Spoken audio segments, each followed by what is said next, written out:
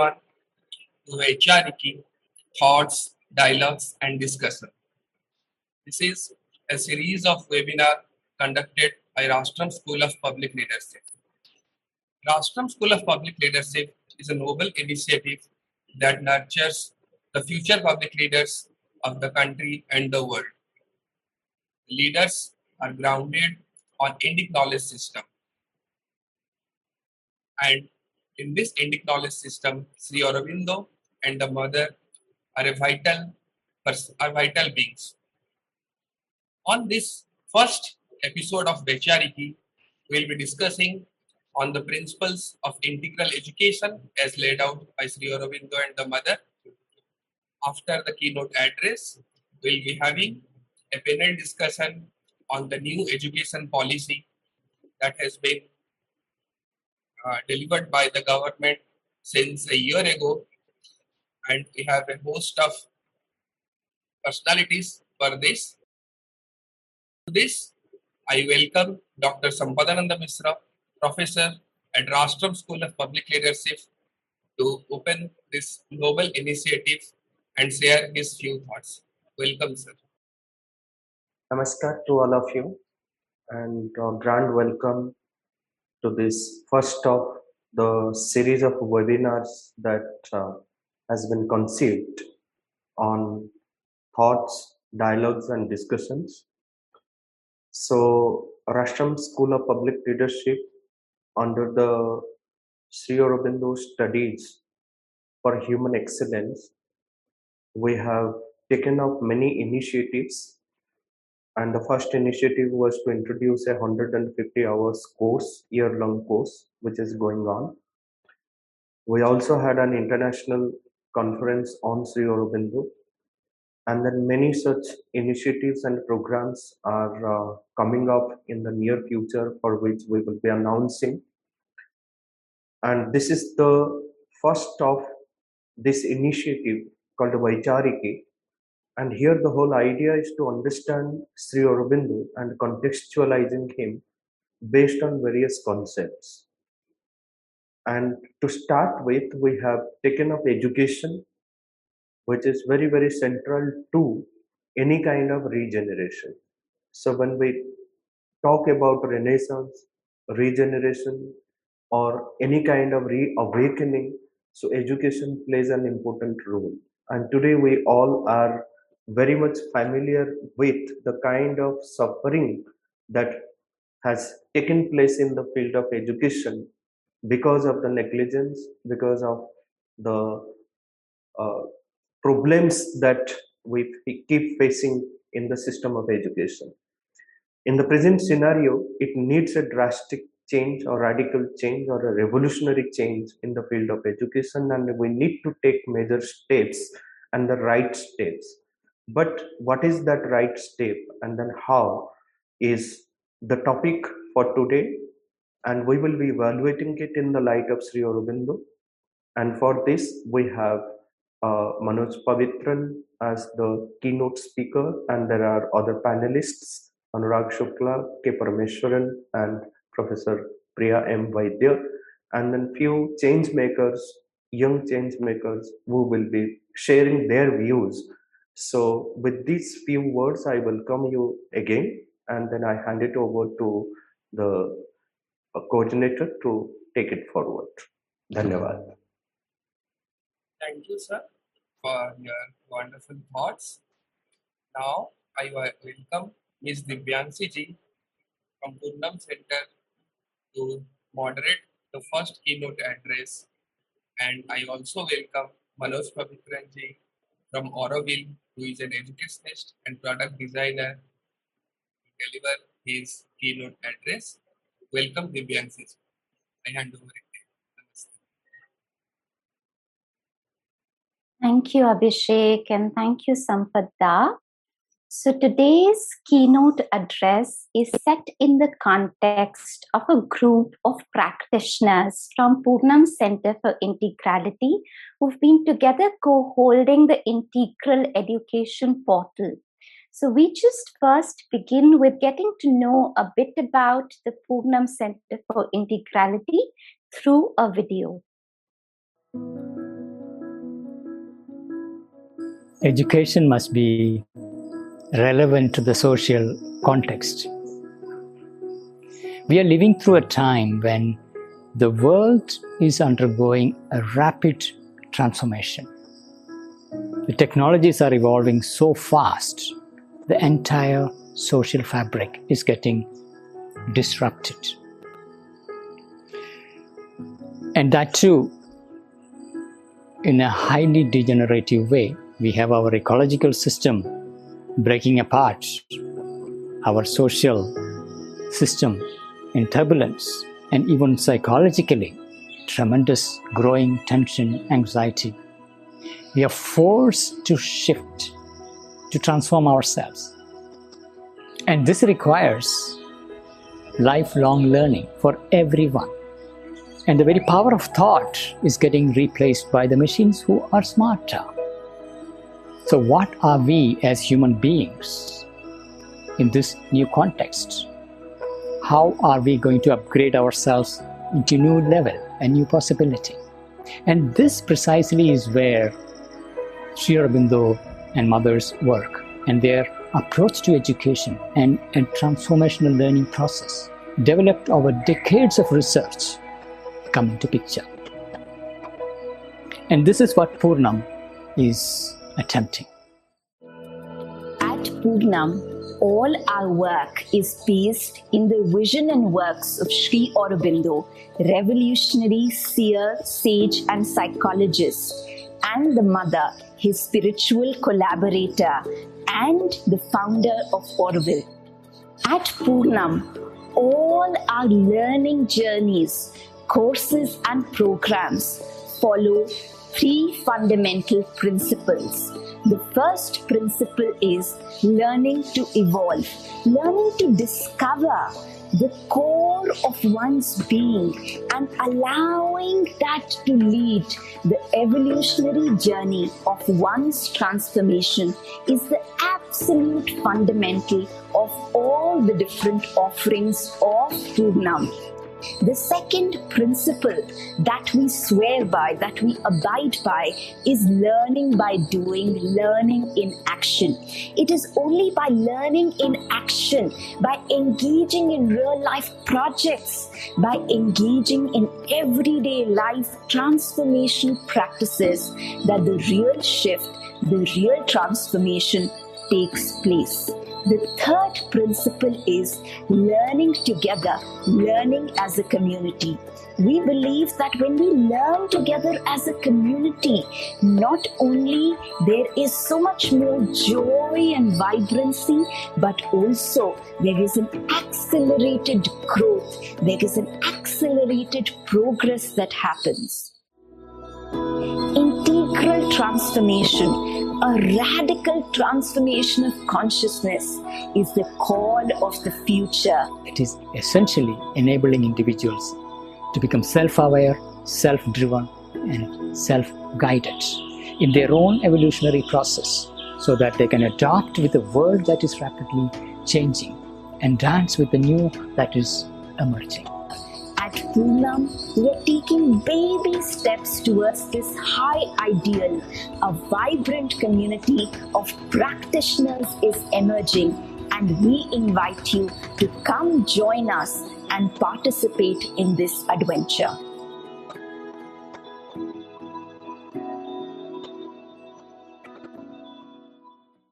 So with that video, I'd like to welcome Manoj Pavitran for the keynote address. A bit about Manoj as we begin. So he's been a learner, a student, a practitioner, a teacher of integral yoga, integral psychology, and integral education in light of Sri Aurobindo and the Mother since 1989 when he came to the works of Mother and Sri Aurobindo. He's also very well known, and I guess many of you must have watched many of his movies.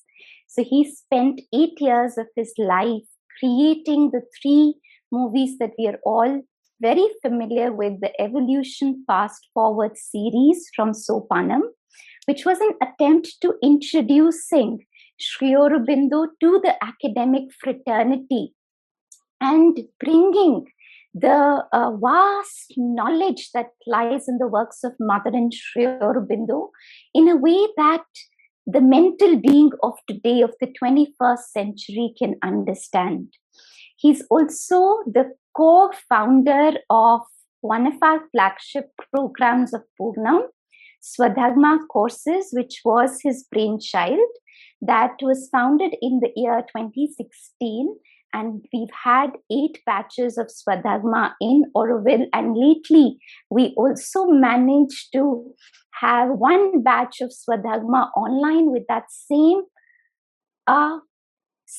impact and same transformation of integral education. It's a one-of-a-kind program wherein young seekers from India and the world who have that fire, who have that aspiration to know who they truly are and what their true calling is, they navigate their way through. The course is based in the works of Mother and Sri Aurobindo, but that knowledge has been dynamized. So we don't literally talk about Mother said this or Sri Aurobindo said this, but the entire course, its pedagogy, its method, its curricula is based in the works of Sri Aurobindo and the Mother. And yes, he's also the co-founder of Purnam along with me, wherein we are holding several courses now based in the works of Mother and Sri Aurobindo. And the beautiful part is now our students themselves are curating and creating courses based in the works of Mother and Sri Aurobindo. And there's a very vibrant community of core of 250 alumna and the larger community of 1,500 student practitioners, which is emerging and birthing. And he's the one who's holding it from the background. So with that, welcome Manoj for the keynote address. Thank you, Divyanshi. Thank you, Sampath-ji, Abhishek, and everyone who have assembled here and taken this journey of looking at education and reimagining education. And I would like to start with setting the context.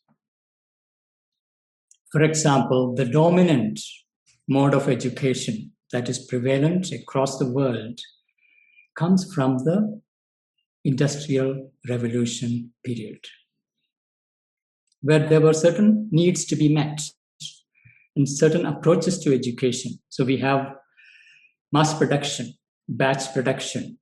It all comes from that. And an education addressing the job markets to meet the requirements of an industrialization that was spreading across the world. So the education had that particular angle and particular structure. And it is out of that when the British people introduced their education system into India, it was further reduced into preparing the servants for the empire, not for really creating innovators, thinkers, leaders who can self-govern. That was not the intention. That was not the need of that empire. And unfortunately, India continued with that education system. And it was in revolt to that when Sri Aurobindo dived deep into India's freedom struggle and mobilized India to declare that we want to be an independent nation. He was instrumental in establishing 4 key ideas: Swadeshi, boycott, Swaraj, and national education. An education that is rooted in Indian culture, Indian ethos, India's great inheritance. It was also the time his spiritual awakening was unfolding. And he also saw that India's freedom and even this new education was only a beginning. In fact, the world was heading towards a tremendous crisis, an evolutionary crisis. Now, this was 1910, long ago. And today, we know that the world is in a crisis. There is climate change. There is economic crisis. There is COVID crisis. There is psychological crisis, pollution. Psychologically, a great deal of breakdown happening. And the technologies are making human beings more and more obsolete. Now, what was appropriate for an industrial age where job creation and preparing people for a job is getting reversed? Automation is taking over. And we are entering into a new society. New kind of world is emerging. But way back in 1910, when Sri Aurobindo was bringing in this idea of national education, this global crisis was not visible. The world was entering into World War I, World War II. These were the dimensions of crisis that showed up. The time when Sri Aurobindo and Mother was developing their work, what we now directly experience was not known to the world, but they had seen it. They had foreseen and worked out, developed an education system, an educational process, an underlying psychology, an underlying process to address those needs, which is fundamentally evolutionary. And they saw that there are 3 layers to it. One is the individual's self-discovery as the foundation of the future of education. Second is the nation's soul. This is a radically new idea, the soul of a nation. This is different from a political nation.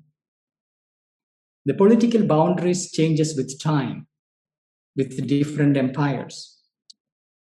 But there is a cultural identity which continues across millennia. So he was distinguishing between what is an external shifting political boundaries in contrast to the living soul of a nation. And education must be in alignment with the nation's soul, not just the individual self-discovery, but the nation's self-discovery. And in the context of a global civilization, what that is now very clear, at that time it was emerging. A community of nations coming together to harmonize it. Each one, each civilization, each cultural entity needs to find its cultural foundation. It is upon that a unity can be built. So the nation's soul was a very central idea for him. And in later works that he followed, for the global civilization, if it is to prevent monoculture, mechanization, loss of diversity, if there is to be a cultural diversity, a thriving nations and cultures, this discovery beyond the individual soul, the discovery of the nation soul, and even the group soul was required. And then the third was the evolutionary crisis that humanity is into. Like the ecological destruction, and all the related crises, 3 levels of breakdown that is happening. That is, say, disconnect from nature, disconnect from the society, disconnect from our true self. All these are to be addressed by education system and educational approach. And for that is where a new type of education is required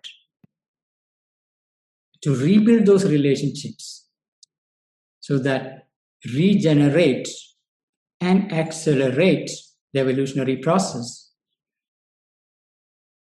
to overcome the crisis by reharmonizing ourselves with nature's own impulsions. So that 3 layers, the individual's self-discovery, nation's own discovery, and humanity moving towards a new level of consciousness, plays the underlying framework. And if we look at education, we can say broadly 2 domains of knowledge: world knowledge, self-knowledge. Most of our current education is dealing with world knowledge about forces of nature and how to use them. But on an external level, science, technology, engineering, math, all these are dealing with it. When economy, largely sociology, all these are largely dealing with external knowledge. There is very little self-knowledge. Integral education bases itself on first the self-knowledge as a foundation, where each individual is seen as an evolving soul with a unique potential, a unique Swadharma and Swabhava, where nature has intended something in this individual to manifest in the collective, in harmony with the larger evolutionary movement of nature. Discovering that and basing one's action upon that discovery and its dynamic force forms the foundation. And this had always been very ancient India's educational system's core foundation, Swadharma. Discovering your evolutionary potential. And India has specialized in this domain of knowledge and transformational practices. The entire yogic tradition, all the way going back to the Vedic days, is about discovering that creative potential that is there in us, liberating that, basing that as the condition for a successful harmonization of the individual with the collective, not only with the immediate circle of the collective, but the larger nature. For that to happen, we need an education system that addresses this requirement directly. And here is where Mother developed an extensive educational process in the ashram in the 40s onwards, starting with how do we prepare the very body itself, the very adhara upon which the soul and its action is taking place. How to make the body open, supple, receptive to the inborn light and its force that propels an individual towards their highest potential. Now, here is where we are touching upon the evolutionary force in nature. We know that our technologies are evolving rapidly. They are really evolving at a rate that is way beyond our own individual evolution. Now, what it means to upgrade ourselves, where do we tap into ourselves? Where do we dive into within ourselves to find that force that will propel an individual to become a self-driven, evolving, accelerated growth path in harmony with the larger whole. And this is where the ancient discovery of the Agni of the Vedic seers, what is reformulated as the emerging psychic being and its flame, the fire that calls the individual for an adventure, bringing forth the uniqueness of the individual, their creative potential come into the picture. Like a seed has the potential, but as long as the seed is sleeping, it remains in that sleep state. But once the seed is awake, it cannot stop. It will find its resource. It will grow towards its flowering, into a plant, into a tree, towards its blooming. It cannot be stopped. Such a potential exists in human nature. Discovery of that must be the foundation. Unlike a batch production, mass production system that does not recognize the individual uniqueness, this evolutionary force sleeping in human nature needs to be awakened. And the rest are instruments through which this force acts. The body is an instrument through which it can act. So how do we prepare the body to receive the force, receive the light, so that body can move towards its perfection? Body knows how to heal itself. And if we can align the body with that evolutionary force within us, the perfection of the body is possible. So how do we prepare the body? That itself is a very, very fundamental requirement in education. Body as a receptacle for a higher force. Similarly, developing our vitality, starting with our senses. The limitation of the senses can be opened up. Expand the ranges. Train the senses to open from the narrow limits to a wider possibility, not only external perception, but also turn the senses inward and open to the inner ranges of consciousness. Here is the whole training required at a level of the senses,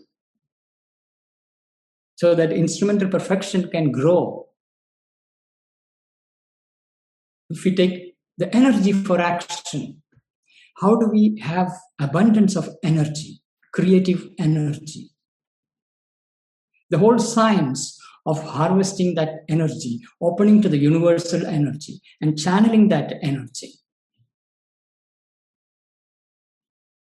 And the dynamism that comes with it, the creative force that comes with it.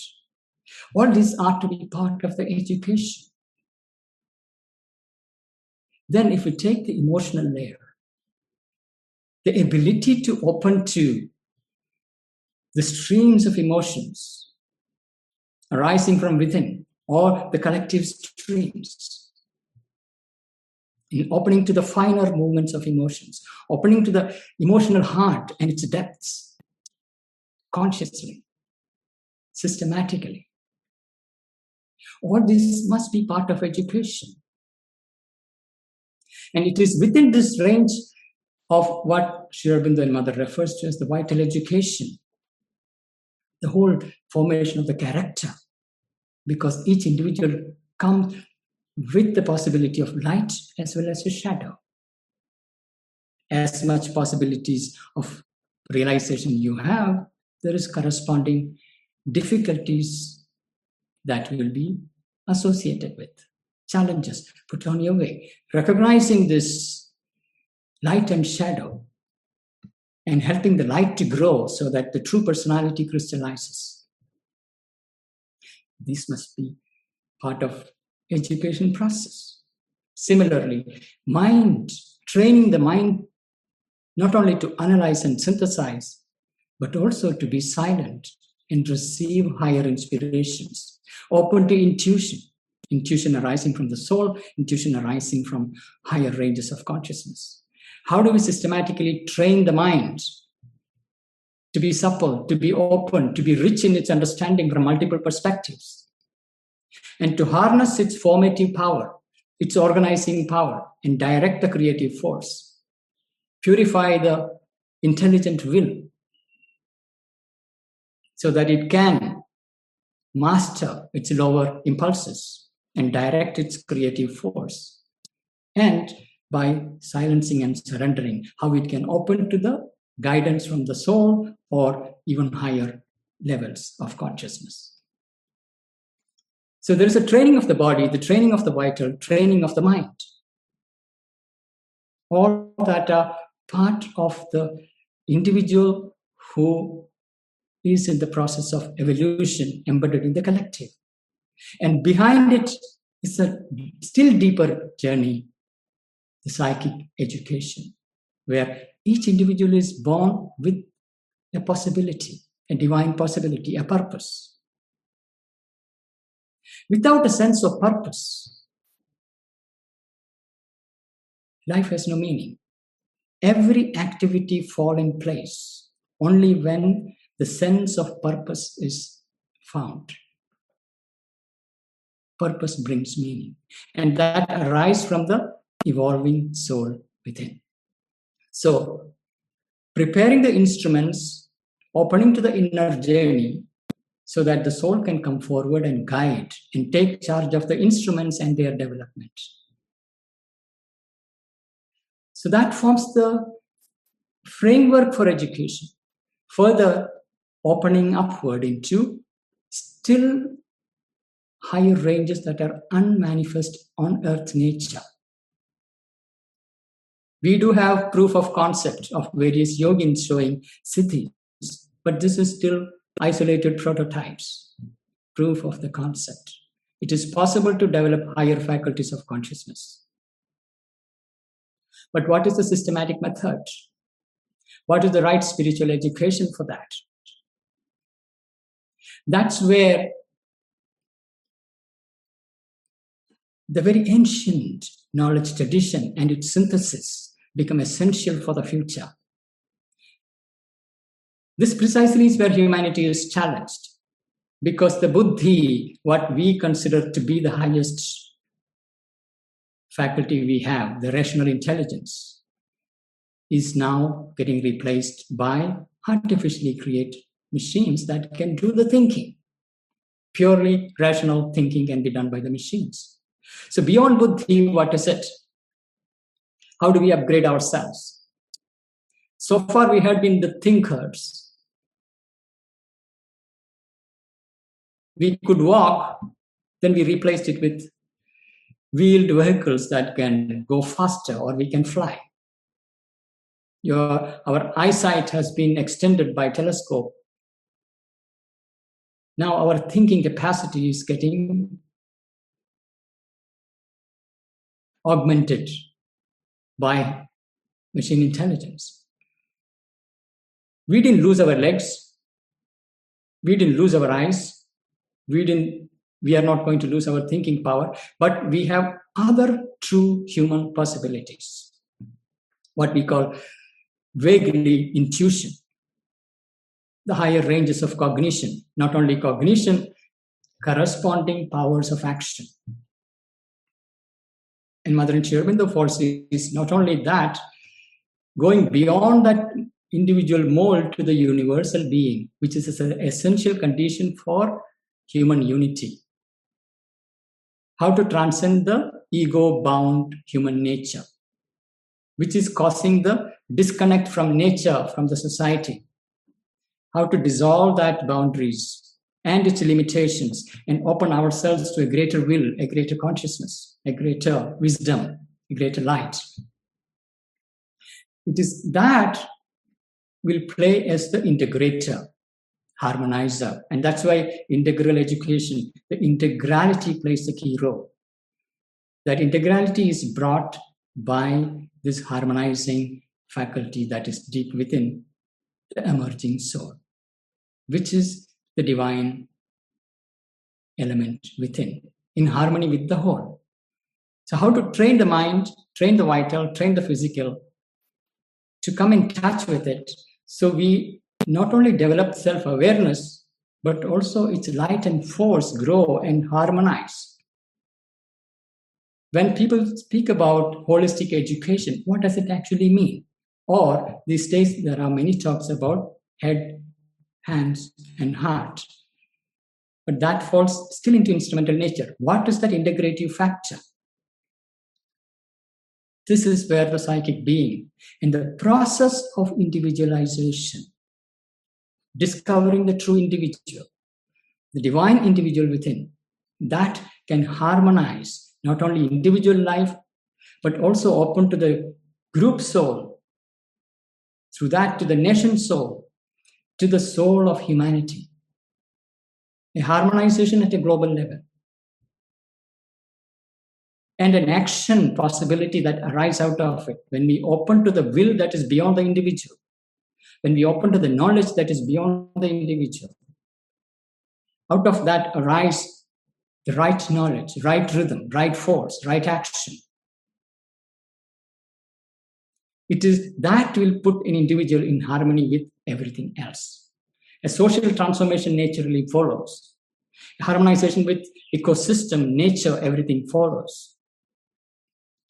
But the key note is that emerging psychic being and its impulsion towards truth, goodness, and beauty. An education that is aligned towards it. An education that puts this at the center.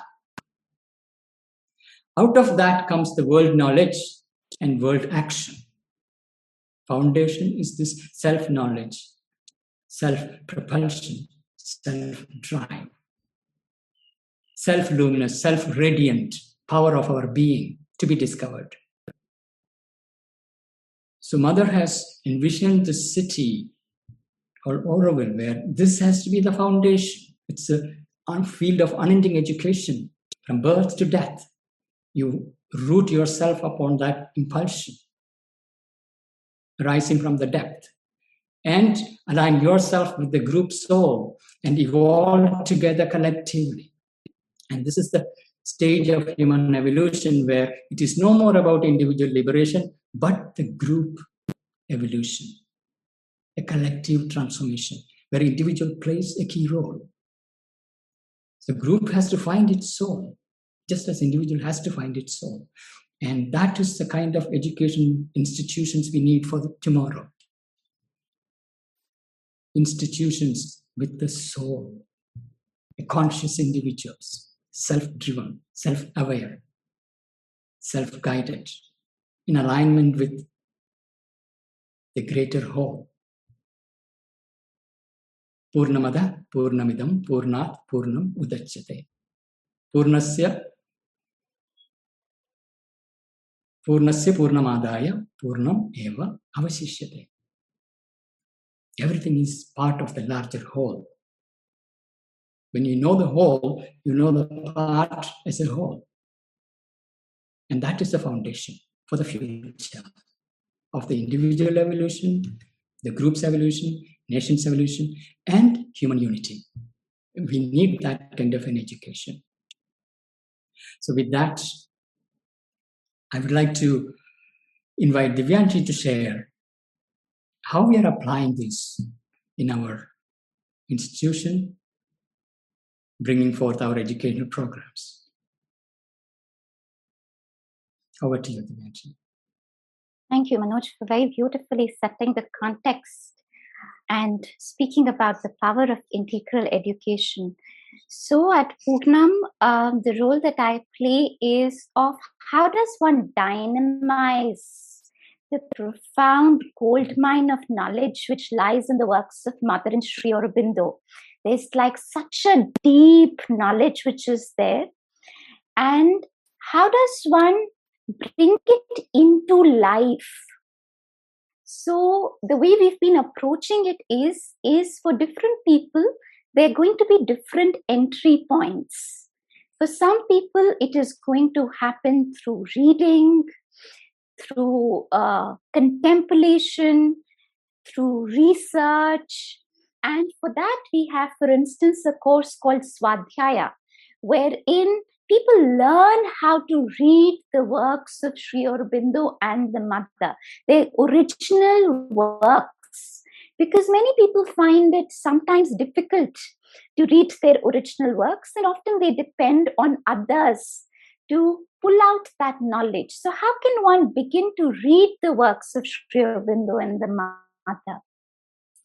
Then some people would enter not so much through the mind, through reading, but would enter more so directly, would enter more so through art, through colors, through painting. And for that, we have a course called Savitri Painting, where students enter, or participants of all ages, adults of all ages, enter through art, through music, through poetry, not necessarily artists, but normal people, sadhaks who want to use art, music, and poetry to get a sense of that radiant soul within. And then we have Swadharma, which is for young people of the world who may not even know that, they're seeking spiritually. They're just feeling uncomfortable. They are in college and wondering, why am I, running after money? Or they are in a job and wondering that, what is this 9 to 5? And what is this toxic environment? What am I working towards? And they're looking for a new world. So how can we enable them to find their deeper self and start walking from that sense into life? So like that, there are many courses, programs, and projects that are emerging. And the beautiful thing is now the alumna themselves are creating these practice labs. Practice labs where spirituality is not just one part of life, but spirituality is getting integrated in different parts of life. To give an example, something as simple as keeping a calendar, a Google Calendar. How can Google Calendar itself become a space of sadhana? So there is one practice group currently of 15 people who's just looking into that. Another practice group is, say, speaking and listening. How can the process of speaking and listening itself become a conscious process? So we are really looking at living labs, living practice communities, wherein people come together to look at how can we dynamize this knowledge? How can we practice in everyday life? So with that, I would like to invite 3 change makers from the community who have been holding this community, who've been practitioners themselves, who are students themselves, but now are also holding several of these practice labs. I'd like to begin with inviting Nikhil, who came to us through a program called Swadharma. And he's also been a part of the Oro Youth Camp with Sri Aurobindo Society. After these 2 programs, which is Swadharma and Oro Youth, something within him shifted and the course of his life shifted. He went on to do a 2-year master's in yogic science at Dev Samskriti Vishwavidyalaya in Haridwar, which then became the basis of now him being a part as an assistant professor in the Department of Yogic Science at Lakshmibai National Institute of Physical Education in Gwalior. As a part of the integral education community, he's really the one who's holding. Right now, we are doing a course with 121 people on Karma Yoga. And he's holding the practice dimension of that community, the reading aspect of that community, the daily prompts that are given. And he's also one of the core people who's holding the synthesis of yoga community. So we have a group of sincere sadhaks, a smaller group of sincere sadhaks who have been learning about synthesis of yoga and learning how to practice it, how to bring it into life. And he's been in that space. So with that, thank you so much, Divyanshi. Regarding my journey, I would share when I came for Swadharma, I completed my engineering, and I was really confused. As you mentioned, like different people have different entry point towards the integral perspective. And Swadharma, the program itself, gave me so many new seeds to think upon and to grow upon. Later on, after the program, I traveled a little bit and explored, and then somehow the journey for my master's degree in yogic science began. After studying from that institute also and having some seeds of integral education with me, I knew like don't have to go too much towards like the individual aspect of spirituality. So this collective aspect that we hold in integral education kind of was at the very core of my understanding of every scripture that we read, like Upanishads or Vedas or Bhagavad Gita. So whatever I used to read, I used to contemplate on it from the integral perspective. Later on, after completing my course, currently as I'm volunteering with the Integral Education Portal at Purnam, so I'm really getting a chance to apply it with different sadhakas who are coming together from different fields. And the joy of it is so much, it's like basking in the sunshine together and like joyfully growing together as flowers. Where just a small example, like we had a painting session a few days back, and there was this one person who shared her painting later on after the session, and she was like, I picked up these brushes and paints after my first or second standard of school. And now that I'm painting, I'm feeling so much like I can express from my heart and from different regions which I didn't even know existed inside me, or the emotions that existed inside me. So different people, they are, when I'm volunteering and trying to bring everyone together as a community for a collective growth, I see a variety of people entering from different points. For some it will be intellect, for some it will be very much from the heart and emotions.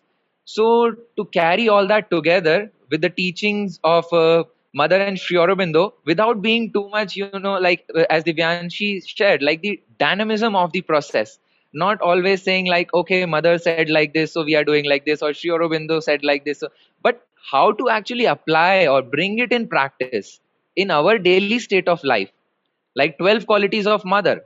Can we take up one quality per month and try to apply it at our workplace or as a student, or if we are playing a sport, just applying it as a sincere activity for our daily growth?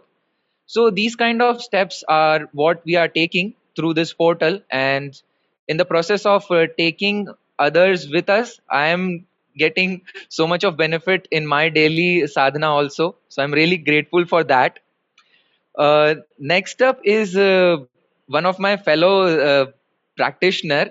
She is Palak, and she entered the journey through a course called Swadhyaya. Later on, she started volunteering with Poonam, and she holds multiple spaces like Savitri painting sessions, and she has been really upfront with the integral education portal outreach system. So, and recently she did her Swadharma program as well. So, Palak, please go ahead and share. Thank you so much, Nikhil, and really grateful to everybody who's here today. So for me, the way Poonam transformed my life was in really the three aspects that Manojda mentioned in his talk. So to begin with, I really felt that the opportunity that I got here, it was really very different in the sense that I was not just theoretically learning, what is integral yoga or what does Mother and Sri Aurobindo say about integral education, but really there was always this yearning of, how does one live integrally, or how does one really put it into practice. That aspect really came alive for me over the last 1 year, and something that I've always been sharing, always there is this thing, if I'm in Pondicherry, or if I'm in Auroville, or if I'm in a study camp somewhere, it would have been so much easier. But the true crux of integral yoga is really being able to apply it in these variables of the home, of the workplace. And all these courses and these volunteering opportunities have really brought that out. Like, how do I practice it while I'm cooking, or even if like I'm having a situation of a conflict, how am I able to really hold that space of calm within? These things probably I could never have imagined, and in my mind would always tell me that I have to be in a particular place to be able to practice this. But I felt that this was one of the major things that came to life and really came as a big transformation for me. The second thing that Nikhil highlighted very beautifully is about the dynamic aspect, and Manusha was also referring to that living soul within, and where or what is the need of that living soul at this moment. So I really felt over the last 1.5 year, there have been so many things that I've been engaged with, but everything came in my life at a point wherein something needed to emerge, something needed to transform, something that I needed to learn at that point of time. So it is not like step number 1 to step number 5. It is not like a 5-step process, but a process that is really individual, very customized to what your soul is really seeking at a particular time.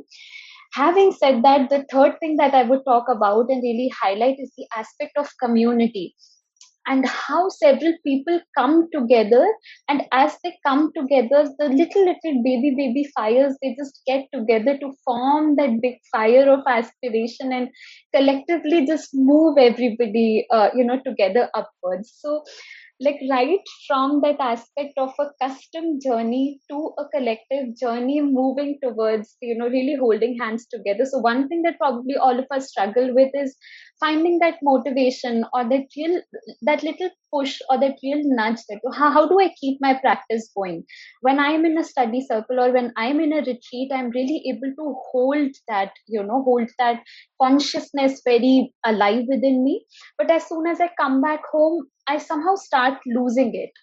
But this aspect of community and online community has really been together at all times. Like, every time they are with me, whenever I am falling back or whenever somebody from the community is falling back, we all are there to just share our energies.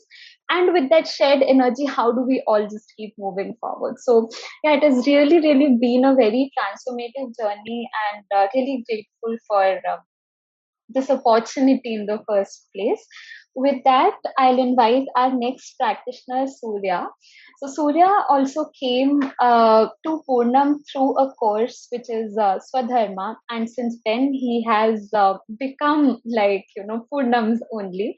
He recently moved to Auroville, and he has been an integral part. He's currently leading the website renovation and development of Auroville, apart from co-holding several spaces like Swadharma online course, Swadhyaya course, as well as the Savitri painting courses. So with that, over to you, Surya. Namaste everyone. Thank you, Palak. I think Manoj very beautifully outlined the need of integral education and how it's so transformational. For me, the depth and breadth of integral education covers so much, like from emotions to the physical. All of that has been it played a vital role in my development. And coming from a traditional spiritual background where there is a more of tendency to just go inward and withdraw from action. But moving into this, being in this space and working with Purnam, I've really understood this aspect of karma yoga and learning by action, and engaging with life with that dynamism and seeing how transformation is manifold when we learn by doing. So that had really came alive for me, and seeing that the world also needs to be transformed. And that is a perspective that Sri Aurobindo and the Mother really brings in very powerfully. And the aspect of this collective sadhana and doing it together with everyone is so joyful, and discovering that group soul at first at a communal level, and then from that going more and more above. That really accelerated my sadhana and intensified it. And if anytime I need support, I know always that there is somebody there to help me out. Before, it was more of an individual process where you're in isolation, you don't know how to, and you get stuck sometimes. And similar, like we are also doing like a synthesis of yoga reading circle every morning at 7 a.m. to 7:30, and it's such a beautiful way to begin the day, and just basking in that light of integral education. And how Manoj talked about all of integral education is aligning with that psychic being and allowing that to lead the transformation. And I've seen for myself how getting in touch, whatever we do, we get in touch with our practices with more and more with that force, and seeing that it is the true leader. And these qualities of leadership also emerge from that. And I've seen myself how I'm taking more and more responsibilities and unlocking capacities that I never thought were possible for me, and a potential that I never thought were possible for me. And seeing how we're seeing technology that is evolving so rapidly, I truly believe that once we align with this psychic force, our evolution itself can maybe even go beyond the evolution of technology. Because I've seen as I align more and more with this force, I am not able to recognize myself because there is so much change happening. And all of integral education is getting together and aligning ourselves to that evolutionary force. And I really see an incredible role that integral education has to play in aligning ourselves with that force and taking humanity to the next level and unlocking that real potential that all of us carry. With that, I would like Divyanshi to come and give us the conclusion. Thank you, everyone. Thank you, Surya. Thank you, all of you. Thank you for being such a wonderful audience. Thank you, Manoj, for the keynote speak. And thank you, Palak, Surya, Nikhil, for really sharing your journey. And thank you, Sampada and Abhishek, for inviting us here. I'm going to be putting a few websites on chat. You can note it down, not to go through it right now, but later on for your reference, I'm going to be putting these websites. With that, I'd like to hand over to Abhishek now, who take it forward to looking at the application of integral education and the marriage of integral education and the current context of NEP. Over to you, Abhishek. Thank you, Divyanshi. We at Rashtraam are really grateful to Purnam Center for this keynote address. Really thankful to Manoj ji for setting the context of this webinar series, and really great experiences are shared by Nikhil, Surya and Palak. This has really set the tone of this series of webinars. Now, I would like to welcome Sri Anurag Shukla ji. He's a researcher and doctoral student from IIM Ahmedabad. He will be moderating the part 2 of this webinar section, which is a panel discussion on the integrality of the new education policy. I welcome Anurag Shukla ji, and I request him to introduce our other panel members and take this forward. Namaste. Thank you, Abhishek. Namaste everyone, and welcome to the panel discussion part of this session on integrality of new education policy. And we have with us today immensely learned panelist who would be discussing the relevance of new education policy in nurturing several aspects of integral education. So we have Dr. K. Parameswaran with us, who is an associate professor of law and former dean at Gujarat National Law University. He holds bachelor's degree in law and administration, master's degree in international and constitutional law, and he has completed his PhD in international law. And he has interdisciplinary interests. He pioneered a subject in law, which is called Law, Religion, Spirituality and Justice, and Ethics, Skill and Development. And he teaches training programs on spirituality, higher values, ethics for various stakeholders. And also with us today, we have Professor Vaidya. She's an associate professor at University of Mumbai. She has masters in philosophy from University of Mumbai and completed her PhD exploring philosophy of education according to Swami Vivekananda and Sri Aurobindo, exploring their philosophies and integrating them with educational philosophies. Professor Vaidya has also conducted various workshops on range of topics, including yoga, mental health, philosophy, management, ethics, etc. So now, without further ado, let us get into discussing the contours of new educational policy from the perspective of Sri Aurobindo. So I would like to begin this session with asking Professor Dr. K. Parmeshwaran on the continuities and discontinuities of integral education into the new educational policy. So what sort of continuities we see in education policies, new education policy, and what are the aspects which might be left out of it? Thank you for this wonderful opportunity, and I'm really very happy to know about this webinar and the congregation of various speakers, with Manoj Pavitran starting the keynote address with a great spirit, giving us the picture of what a teacher should be, what an educator should be, what a student should be. Unless and until the individual transformation takes place, we may not be able to contribute anything outside in the society, in the nation development and humanity as a whole. But the biggest challenge for all of us, especially those who are in the field of proper academics, in an academic fraternity, group and industry, where we are governed by rules and regulations like UGC, for example, in my case, it is Bar Council of India, Education, and so on. The difficulty is to show that how to apply Sri Aurobindo's teachings in the educational context, whatever be the educational context. Of course, I belong to the legal educational context. I'm not going to go into that. But the biggest challenge for all of us is to rationally explain how Sri Aurobindo's teachings on education is very relevant for today. This is where I discovered when I was reading the National Education Policy. I request everyone to pay close attention to that document. It's only 66 pages. You have school education on that, you have higher education on that, you have vocational education, how to implement and all that. When I was reading the full document, 66 pages, I found 3 principles which Sri Aurobindo spoke about, what a teacher should be or how teaching should be. They're exactly there.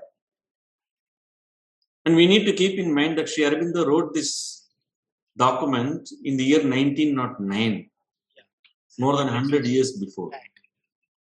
And all that, the education which is now being discussed and debated, what should be the future education, be it national education policy or international education or pedagogy methods from Carnegie and European standards and so on, they all have exactly come to this point.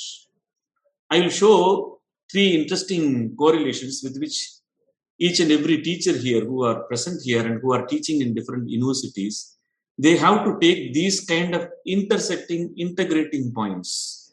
Because on one side you have UGC and the national system, on another side you have international standards and benchmarks on how education should be, learning should be, teaching should be, assessment should be, and so on. On the other side we have Sri Aurobindo. It is very easy to convince people who belong to Sri Aurobindo, who love Sri Aurobindo. But it is very difficult to convince a person who has not read Sri Aurobindo. How do we do that? That is the biggest challenge that I am finding. And that's exactly where I am going to explain here. If you see, the National Education Policy talks about learning environment. They say 3 key things. The learning environment should be stimulating. Yes. And it should be enriched. And it should be positive. Which means, if the whole learning environment has to be stimulating, it has to be enriched and positive towards some direction, then there cannot be any divide between a teacher and a student. There cannot be any division between a person who is instructing and the person who is receiving. This is exactly where the first principle of what Sri Aurobindo calls the first principle of true teaching is that nothing can be taught A teacher is not an instructor or a taskmaster. He is a helper and a guide. His business is to suggest and not to impose. This he said in the year 1909. The current learning environment as well as the modern educational research is exactly on this point. You read the document of NEP, they talk about stimulation, they talk about positivity, they talk about enriched. That enrichment can happen only when we understand that knowledge is not just a one-way process, it is a two-way process in which the learning happens from both the sides. This is the first principle we need to keep in mind when we are introducing Sri Aurobindo's thoughts in our education, be it legal education, social sciences, technical science, whatever that you belong to. The second most interesting point, the NEP talks about unique capabilities, creativity and diversity. How do we nurture unique capabilities? Because in my class, 200 students are there. All the 200 students are differently wired in their thinking, in their emotions, in their senses, in the body. Their whole personality is completely different from each and every one. They have their past, they have their family, culture, tradition, religion. So many things are there. So each and every student is different. But NEP says that you need to nurture each and every one's unique capability by introducing the creativity, thereby you address diversity. You correlate with Sri Aurobindo's second principle of teaching. He says, mind has to be consulted in its growth. Each and every student's mind.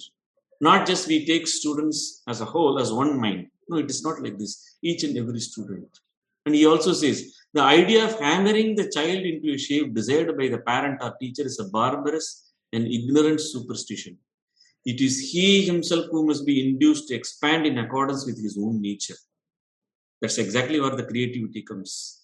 And the teacher facilitating the learning environment is exactly the unique capability nurturing.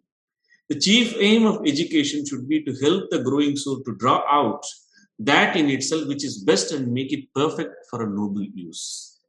This is the second principle, which has a direct correlation with NEP, which talks about unique capability nurturing, bringing innovation and creativity, addressing the diversity which exists. This is the second most interesting principle we need to keep in mind.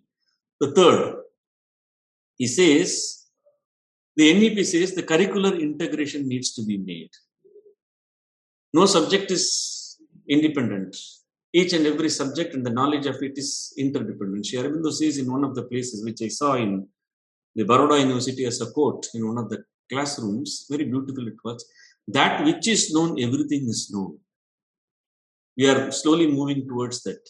The modern pedagogy talks about interdisciplinary, it talks about cross-disciplinary, it talks about multidisciplinary, it talks about transdisciplinary, but Sri Aurobindo combined all these, inter, cross, multi and trans, in such a beautiful way. He says, which is connecting with the third principle, which the NEP talks about, how do we make the curricular integration? How do we bring skills of each and everyone together? How do we connect one subject to the other subject? Sri Aurobindo gives a very beautiful answer. He says, the third principle of education is to work from the near to the far. Whatever that is there currently with you, if I am studying this subject, law subject of a particular law subject, I need to go to the far by going deep into the subject. For example, I used to say, the more I digged into the law, the legal domain, the legal knowledge, I found economics, I found sociology, I found history, I found culture, I found religion, I found spirituality. So when you dig deeper into your own subject, you will be exploring all other subjects in which you will reach a source which will be the integration point. This has to be intellectually and rationally done. And he says, a free and natural growth is the condition of genuine development. And this is the way in which a free natural growth can be developed, because each and every student is different. Now, to quickly summarize, what we need to understand here is this. The contribution of NEP 2020 is exactly addressing the three principles of what Sri Aurobindo has told, how education should be. And then it is followed up by an implementation that is there in the NEP, in which you have three important tools that are given to teachers and educational institutions. Whatever be the education that you deal with, be it sciences or technical or social or legal, whatever be the discipline of knowledge. They say each and every institution is having the fullest autonomy that is possible. NEP has given that. Second, you have every right to have innovation in your subject, in your teaching methodology, in your assessment of students. And third, it is your duty to enrich the learning environment. And finally, how you take the whole thing in integrating all these skills. So Sri Aurobindo speaks about the three instruments of a teacher, the role of a teacher. That's exactly where we all come into picture. The instruction, the example, and the influence, which means we need to move from information to intuition and inspiration. And for that, you need to keep in mind that NEP has given that role. We are forgetting it.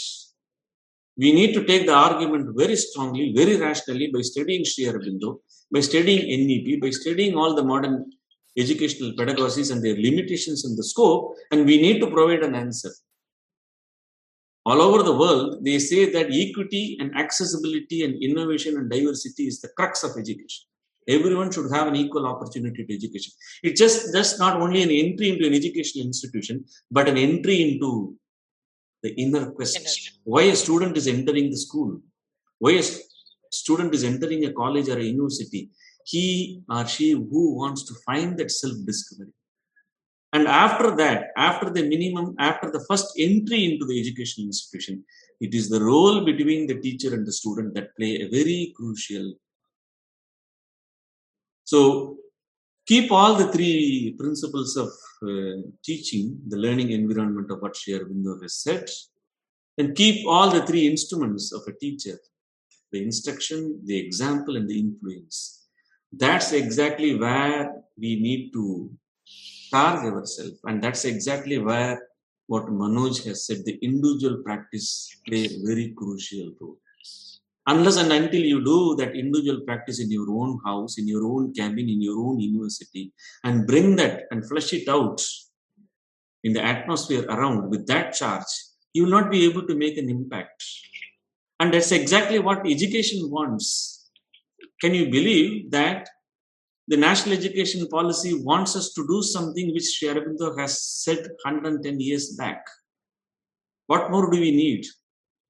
Nothing else. The responsibility is on all of us. The research that we do, the teaching that we do, the assessment that we do, they all are starting from the teacher from inside. If you go by a mechanical approach of this needs to be taught just as an instruction, it will not work.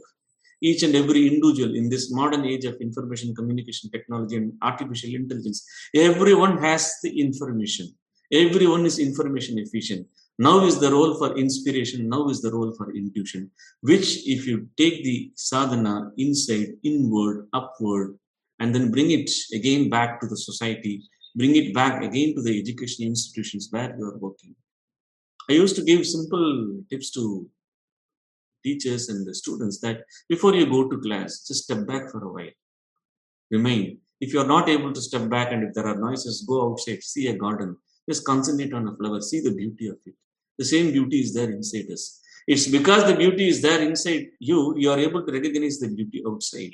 See the vastness of the nature, the power of the universe. It's because it is there inside, so we are able to see and recognize it. It can be brought from within. It is perfectly possible. And finally, to give a concluding point, this is my experience and observation in the last 21 years of my teaching, and especially in the last 6 years, where I'm teaching spirituality in legal education, ethics in legal profession, and so on. Demand is so much, but supply is very less. Who is going to supply this? Unless and until you read Mother and Sri Aurobindo on education, the 3 volumes which are there, unless and until you read the crux of what Sri Aurobindo's integral yoga, which is world affirming, which is world oriented, because the moment you use the spirituality, the moment you use the terminology consciousness, people think that it is something that is not applicable to my life, it is something not applicable to my research, something not applicable to my career. This is what the brainwashed thinking of last 1,000 years we are being fed in this. So we need to integrate, we need to rationally explain the mind, after which they get the entry inward. So this is exactly what I wanted to share. If there is anything else that I can share more, I have certain practical examples of how it can be done. For example, in my legal education, I did it using the Bar Council curriculum, using the UGC benchmark standards, using the Carnegie model benchmark standards, because that's how the world is. So I have to move with the world in which they are understanding education in these terms, not in Sri Aurobindo's terms. But if I draw parallel, if I bring the integration, then it is very easy to show it. And for that, we need to integrate ourselves, the intra-personality of the mind, emotion, sense, and the body to the psychic inward, to the self above, and then bring the Shakti from above, open it, the intuition comes, the inspiration comes, and so on. And then re-emerge in the world. Your perspective changes, your research changes, your communication changes, everything changes. This is what I wanted to share with all of you. I'm so thankful to the organizers of this wonderful program for giving me this opportunity. If there are any questions, I can take. Sure. Now I would request Professor Vaidya to present her thoughts on new education policy and integrating it with Sri Aurobindo's thoughts and vision on education. Thank you very much for this opportunity. And I have prepared a presentation which I would like to share. So the discussion is about the integrity of the new education policy. And when I look at this dimension, reflections of Sri Aurobindo many years back, as we all know, have manifested in this new education policy. And my analysis is from that perspective as a researcher, as a teacher, and a student as well.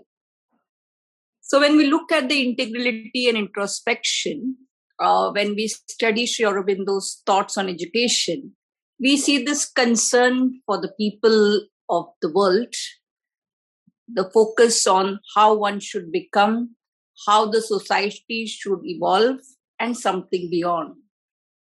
The deeper reflections on evolution are our dimensions of inspiration. And integral education, in that sense, is having that unique connection. As I look at it from the philosopher's perspective, I see that the new education policy is trying to reflect or extend this concern for the people. Although after many years, it's taken a long time, but I feel there is a fantastic divine arrangement in this process of manifestation. And thus the new education policy 2020 for me is not just a policy, but it is a process of initiation.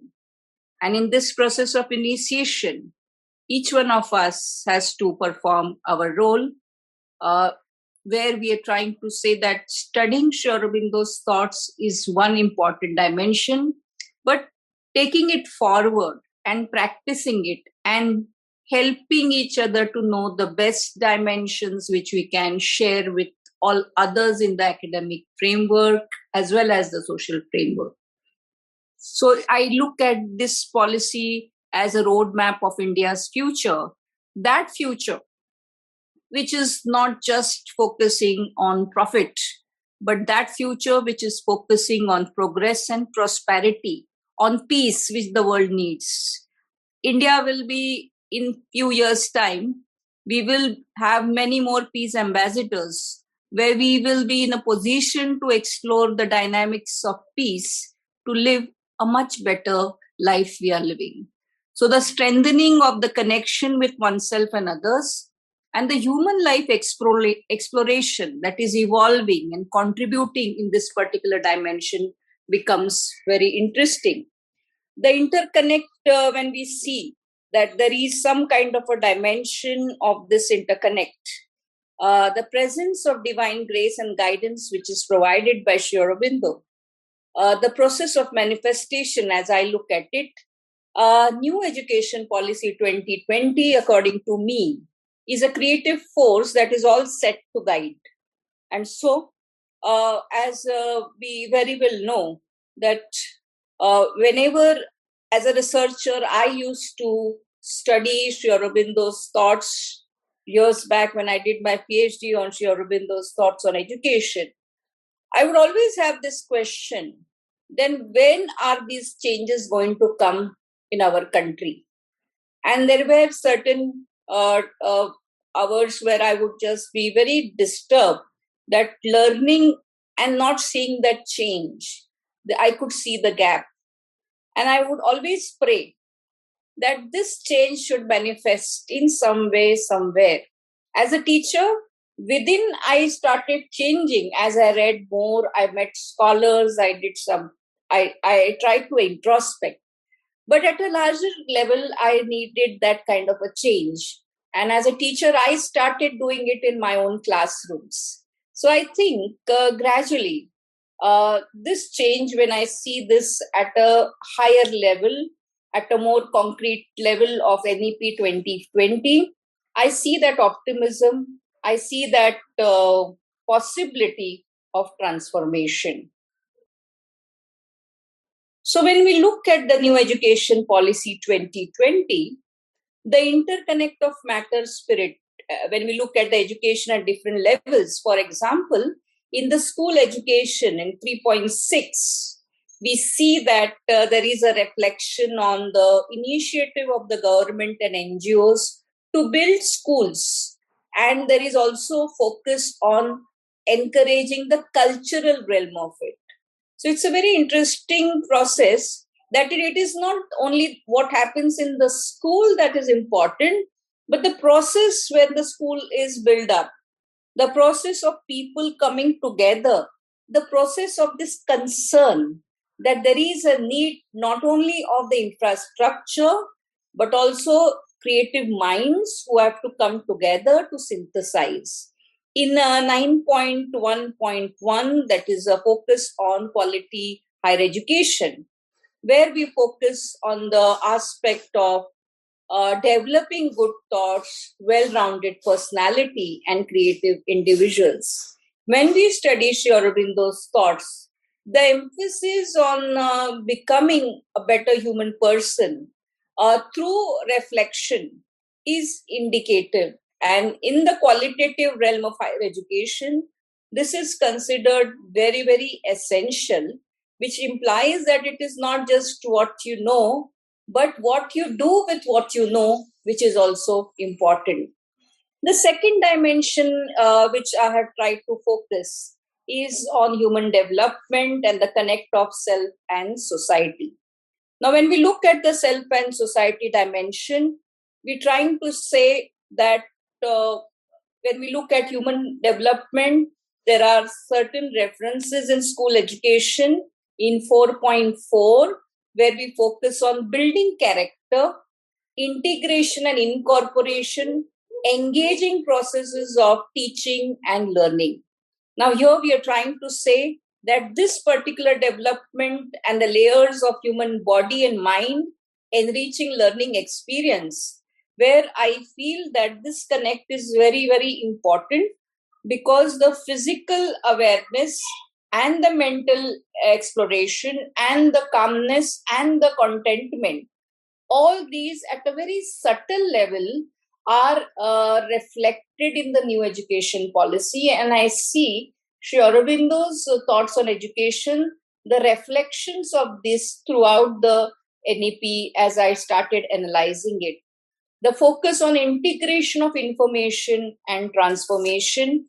For example, in the section on professional education, I tried to explore that there is also focus not just on the profession, but the duty-centric approach, which is central to the Indian philosophical thought. So when we look at the enhancing awareness patterns through the education, we are trying to say that in 4.6, the new education policy 2020, when we talk about enhancing awareness patterns through education, there is a focus on storytelling, sports integrated education, or in 4.7 of the NEP, there is a focus on art and culture, integration of Indian art. When we look at Sri Aurobindo's foundations of Indian culture and his reflections on art, and when we look at his literary contributions, we see that this aspect is focusing on that awareness pattern which is as if opening the windows to understand that within.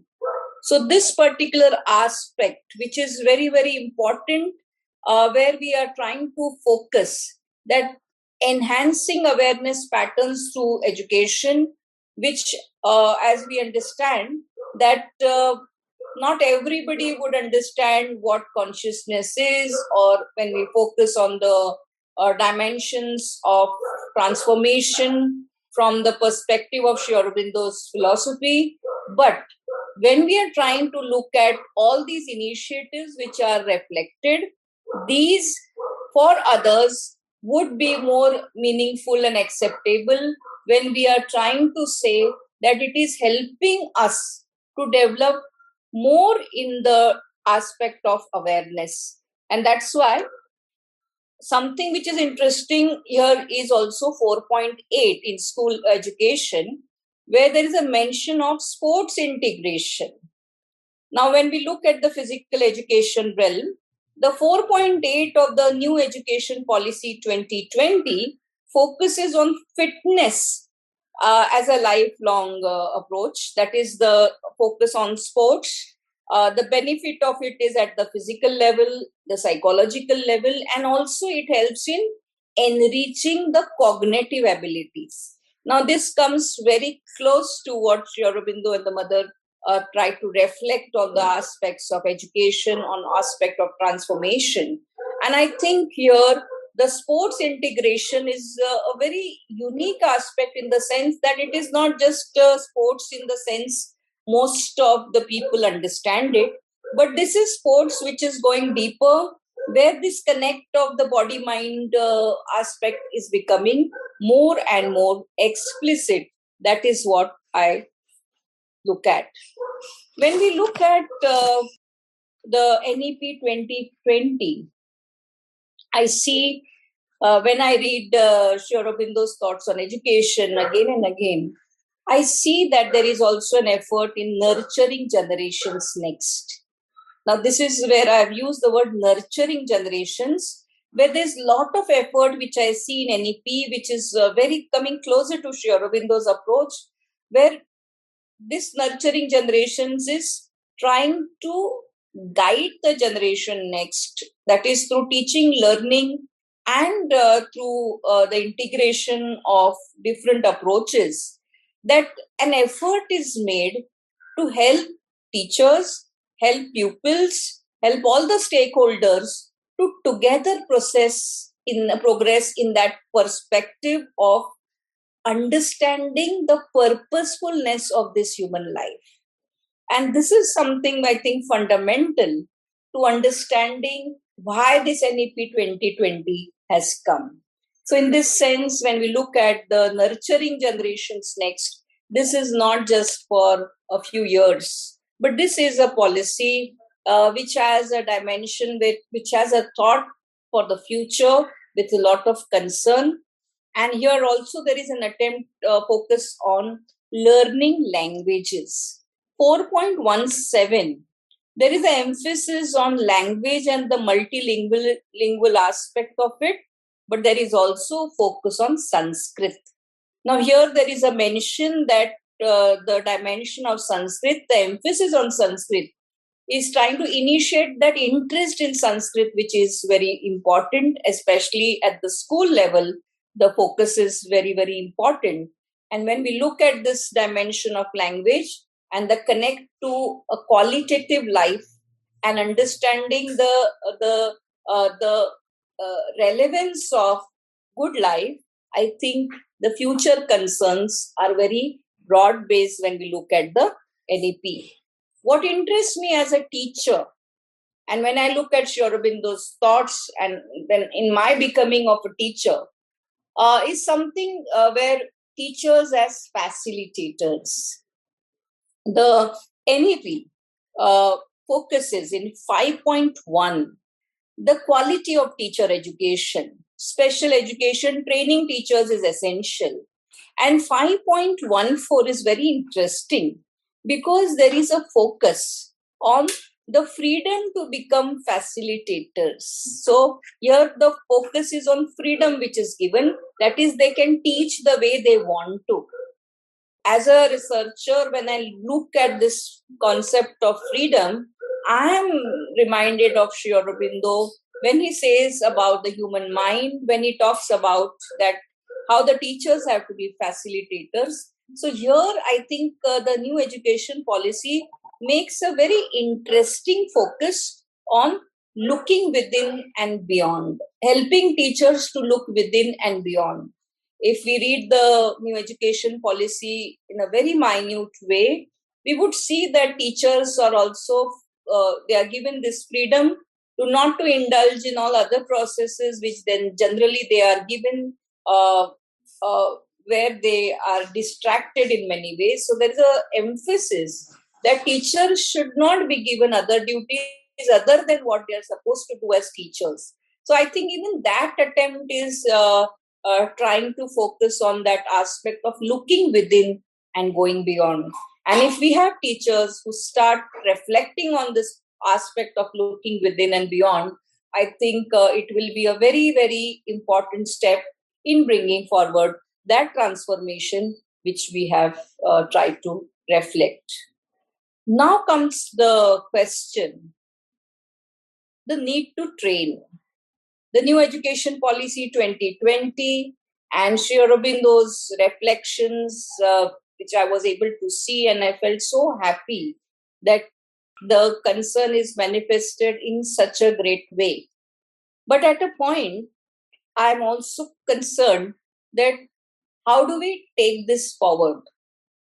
Now, here I'm saying, how do we? Because most of us here are, we have been fortunate to study Sri Aurobindo's thoughts or conduct training programs or be a part of discussion or gain training. So we have in some way some dimension of this particular aspect. I'm not trying to say that reflections on Sri Aurobindo's thoughts is the only way, but it is one of the most important ways as we try to look. And there are many other ways as we look at the Indian dimension of this transformative initiatives taken by so many other philosophers. But our role and responsibilities as we represent different organizations in context to whatever we have studied and that which has guided us, I think our role and responsibilities become more meaningful because it is now that we have to start sharing more. We have to indulge in collective reflections with those people who perhaps do not have any kind of an orientation about Sri Aurobindo's thoughts or his reflections on how this transformation can take place. So there is a need to focus on more research papers, articles.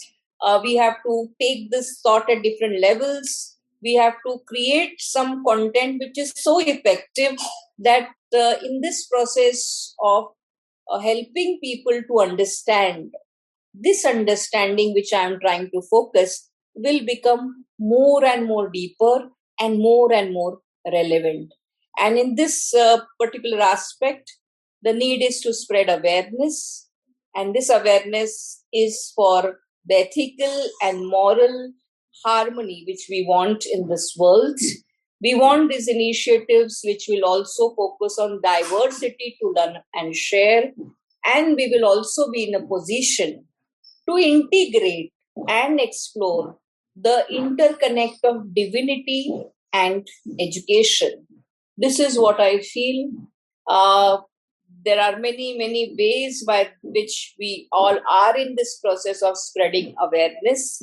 But now we have to do it a little with more pace, and we have to be more innovative in our training, in our technology and training integration, in our focus of developing a group of like-minded people and making an action plan which will be more focused, moving towards that dimension of what the new education policy is trying to hint at us.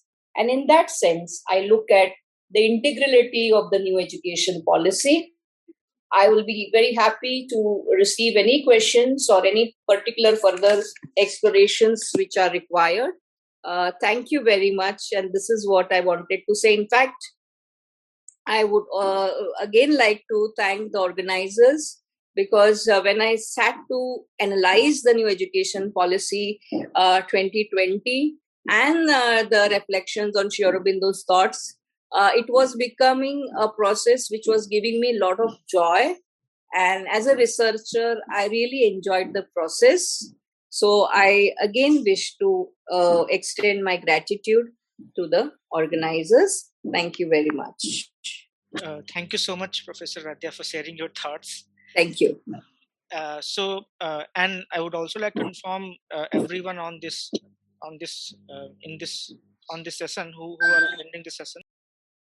Professor K. Parmeswaran had to leave this meeting because he had some urgency, but Professor Priya Vaidya is going to be here to answer our questions.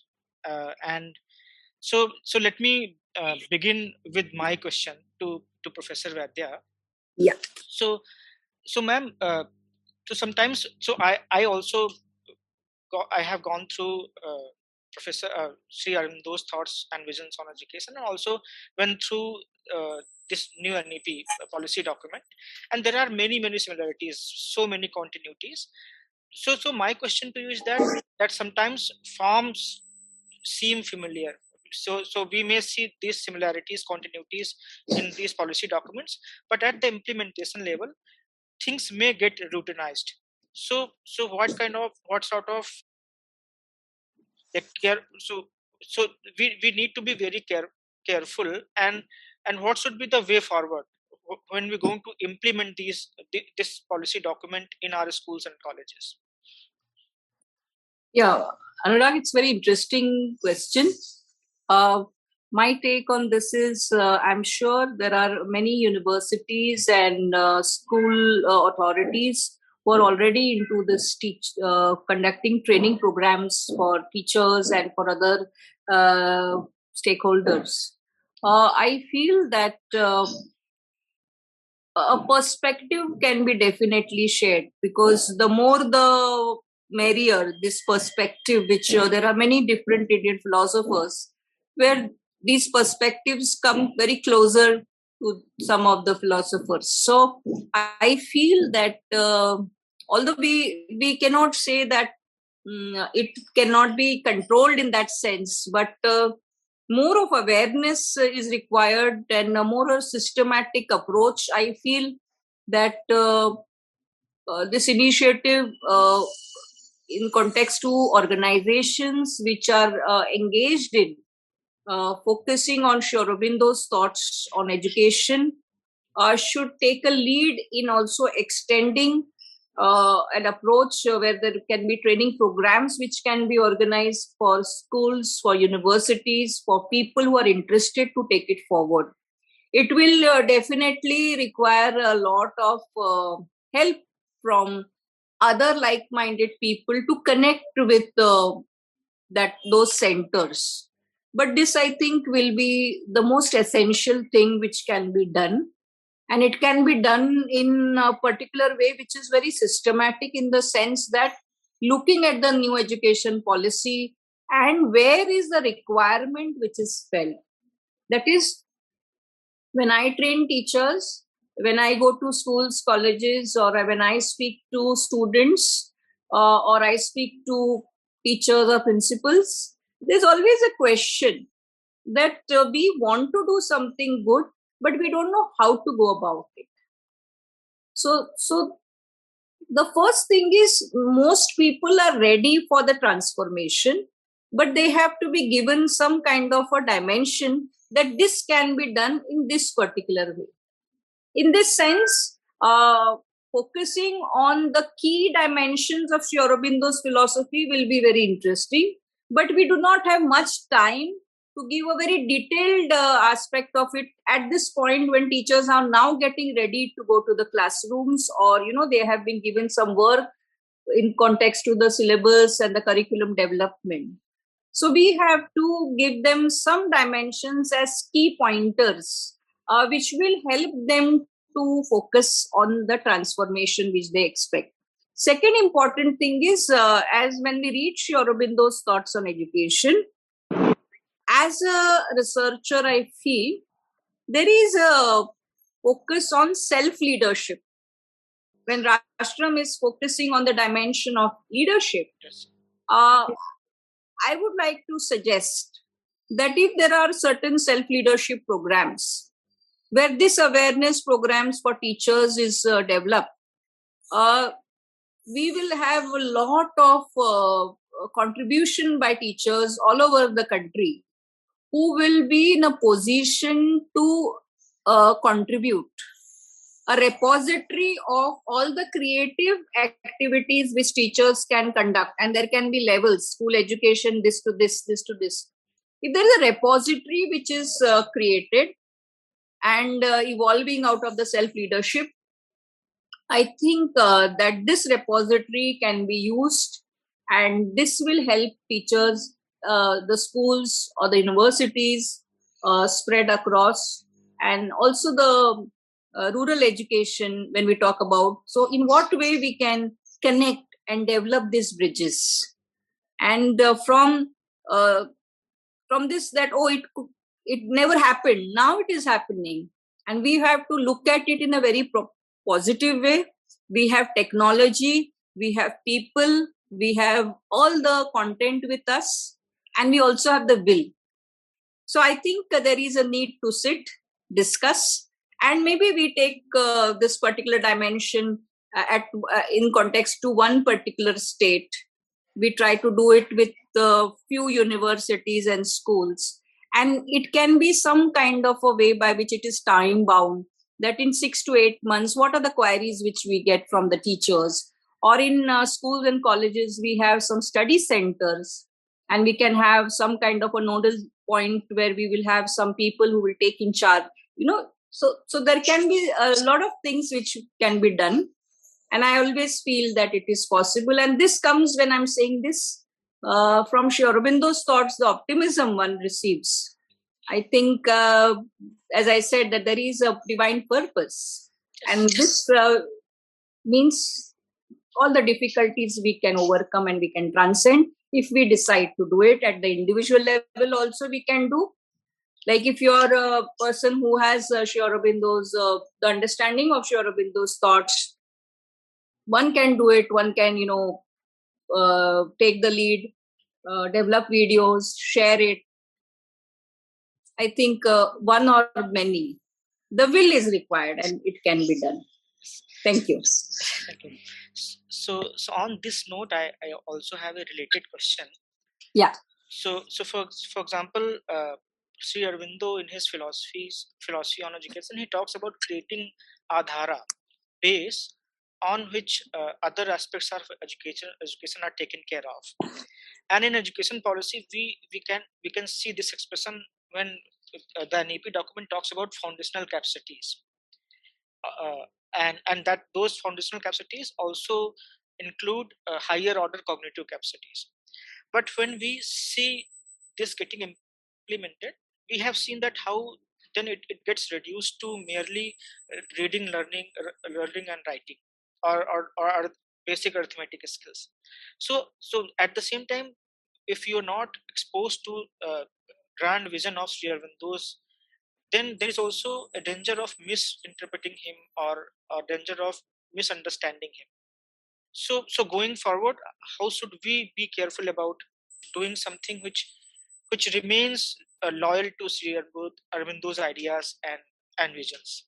From the philosophical angle, if I have to handle this question, when we look at the National Education Policy 2020, since we have tried to study Sri Aurobindo's thoughts, we try to have that kind of a connect.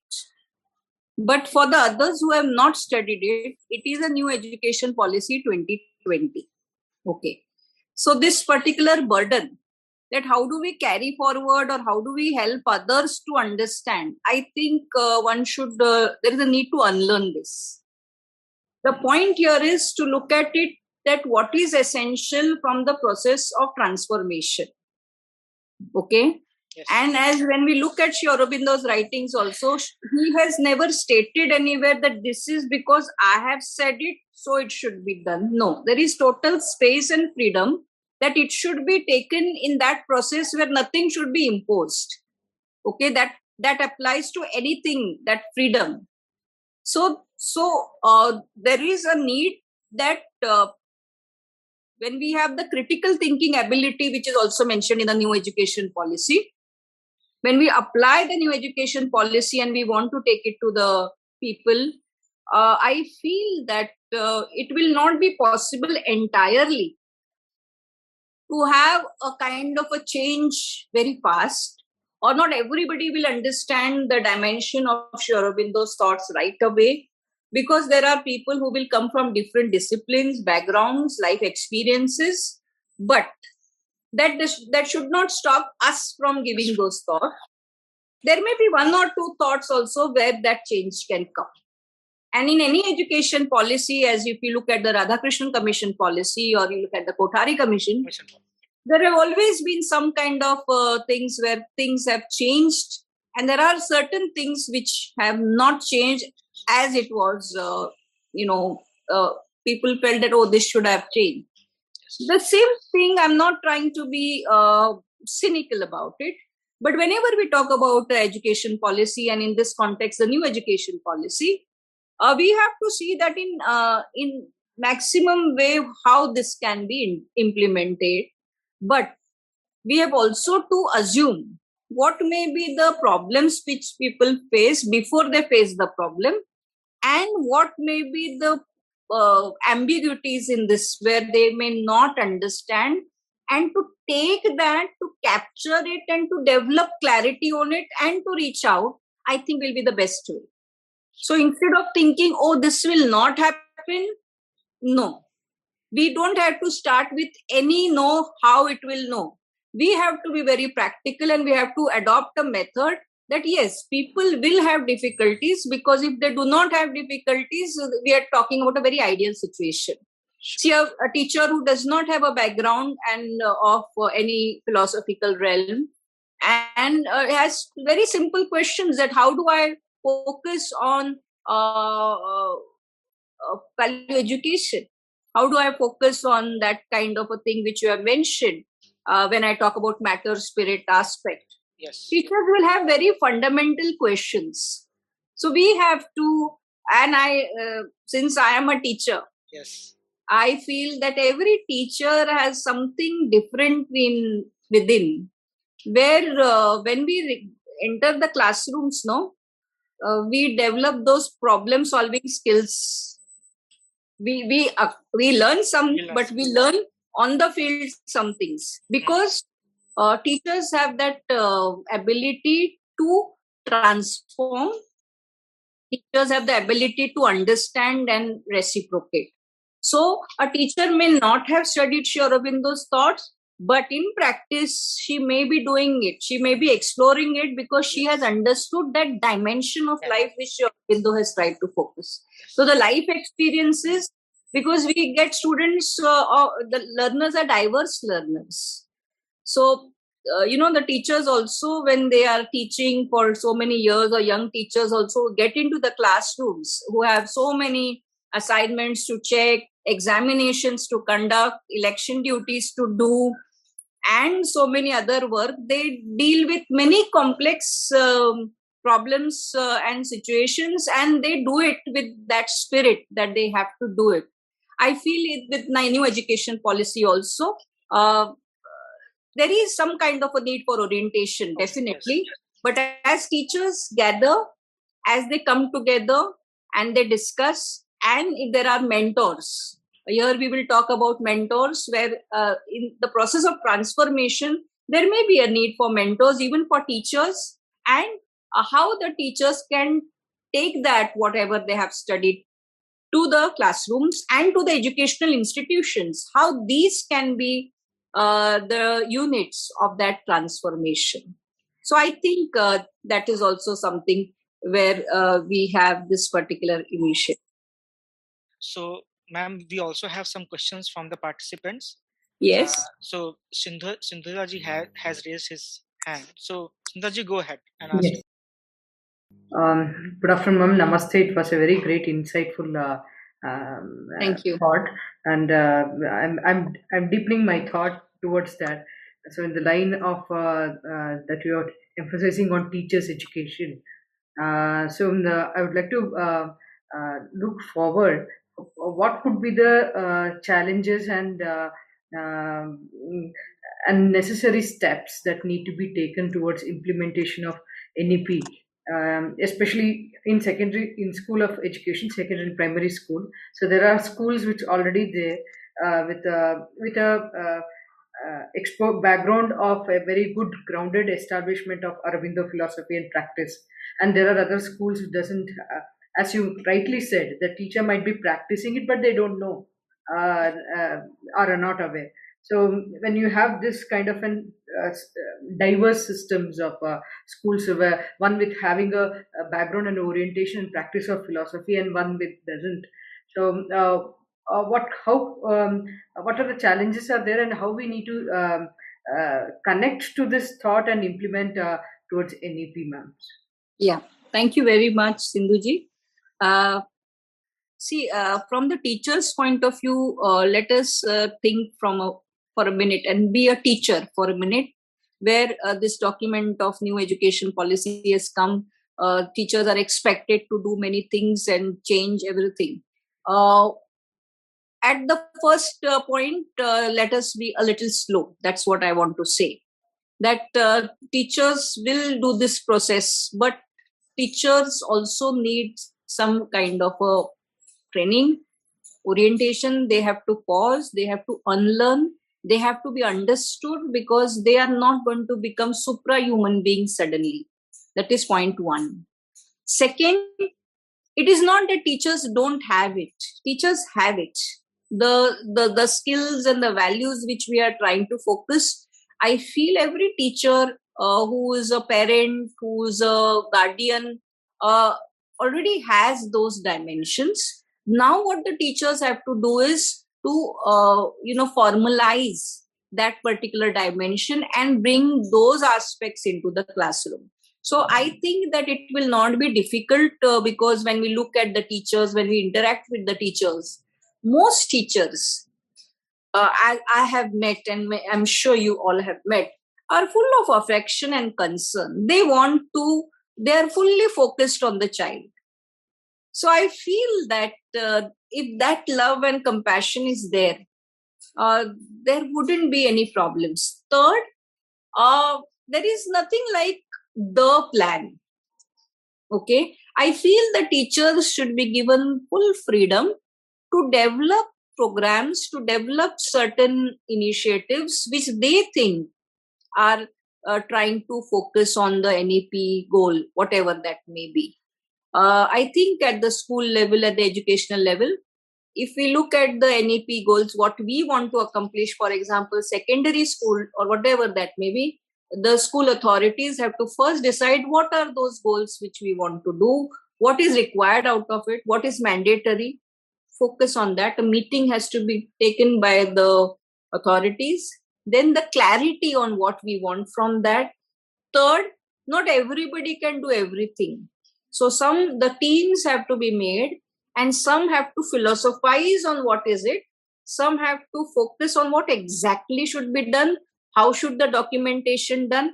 Some have to look at the school atmosphere, the classroom atmosphere, the challenges which they face. In that, there will be some teachers who are very good at capturing that atmosphere. So those can be done for analyzing what kind of things can be done. You will also have some teachers who are good at transacting skills, who are very good at understanding the problems of the students and bringing it to the school authorities. So we have to use those teachers' skills and aptitude, whatever we may call. We will have also some teachers who may not be so social. They may be little quiet. These can be involved in the research perspective. Okay. And then, I feel that the entire teaching community has diversity in thought, and each should be used as a team And when the teamwork is there, classroom atmospheres will become more happy. And I would also urge, if there is a possibility of involving, when you said that there is one school which is doing this and one school, so there has to be first, it should not be with the kind of a focus that they are going to tell us something. No.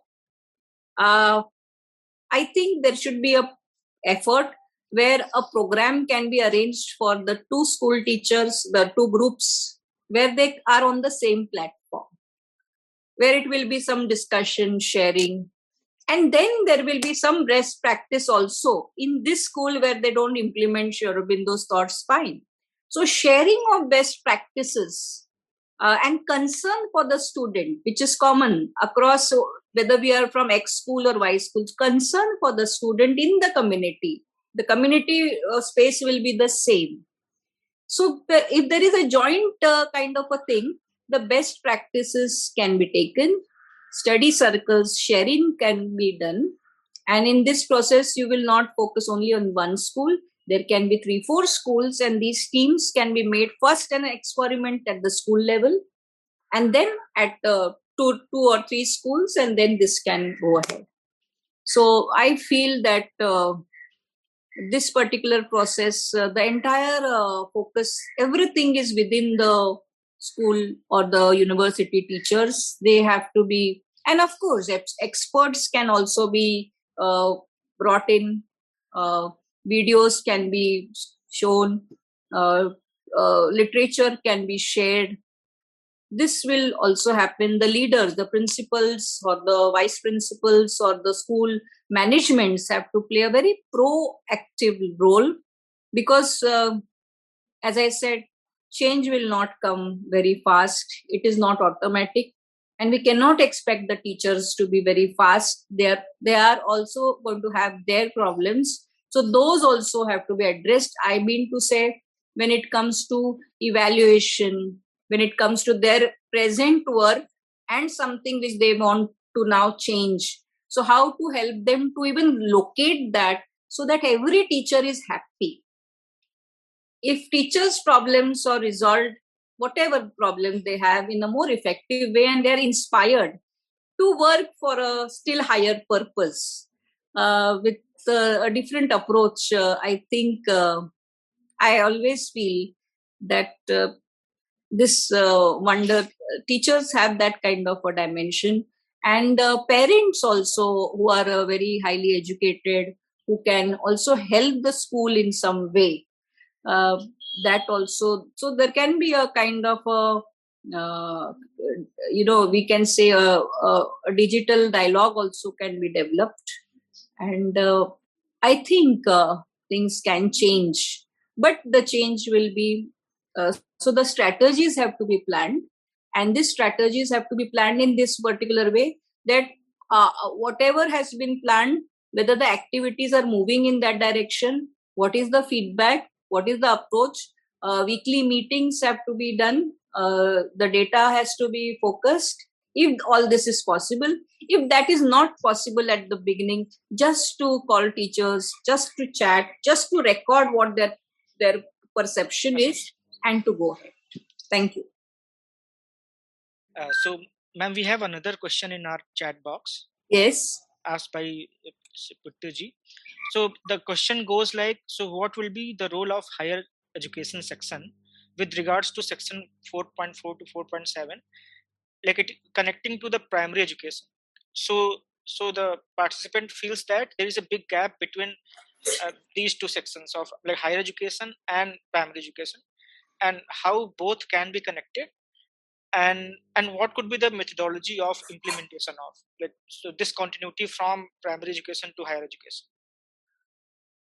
I feel that we should let it be like this, because if we start looking at what is the connect, we may not find exact connections, and it will be a very philosophical process, because it starts with this question that when we look at the child education, we are trying to focus that this child education, and when we look at the dimension of education at the university, the learners interest and the diversities are going to be different.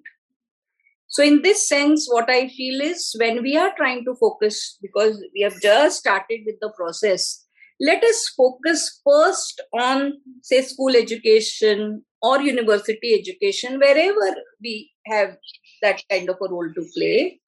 And maybe in some years' time, I feel that somewhere that connect will flow. Because when I look at the school education, there is a focus on holistic education and there is a focus on teacher education. When I see university education, also there is a focus on holistic aspect. And so there is an effort which is seen, which I see, that the flow will be very natural.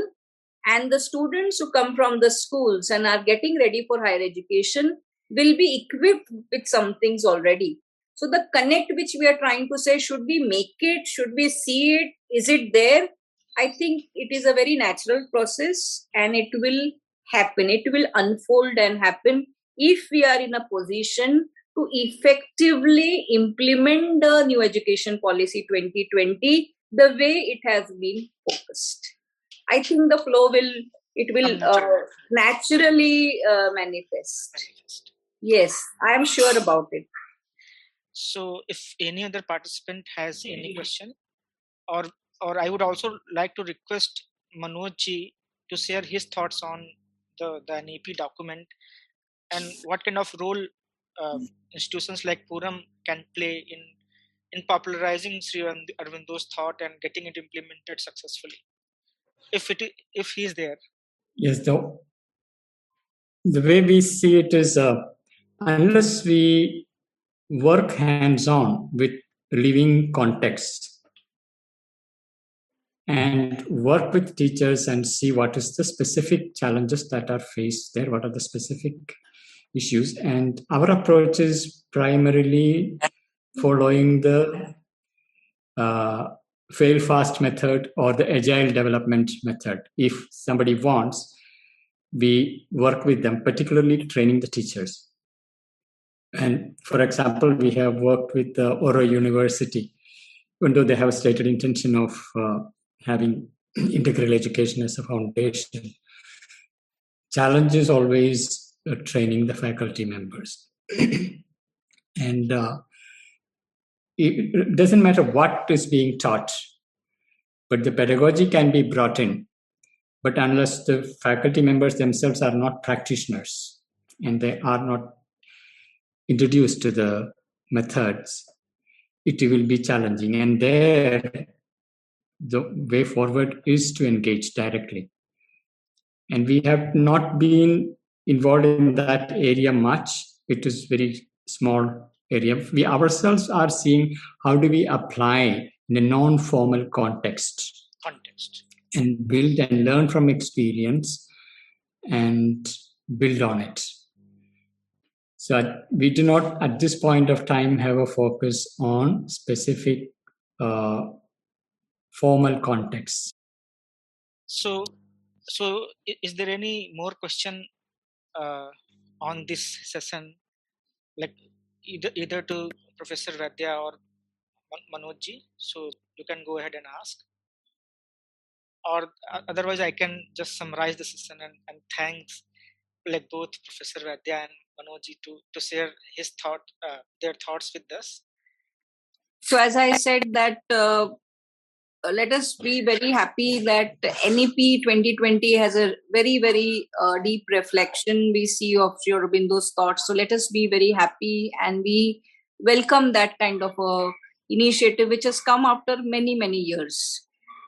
Second is I also request everybody to go through the NEP and sit in contemplation and focus on this particular aspect of in what way I can contribute to my own community, in what way I will be in a position to do it.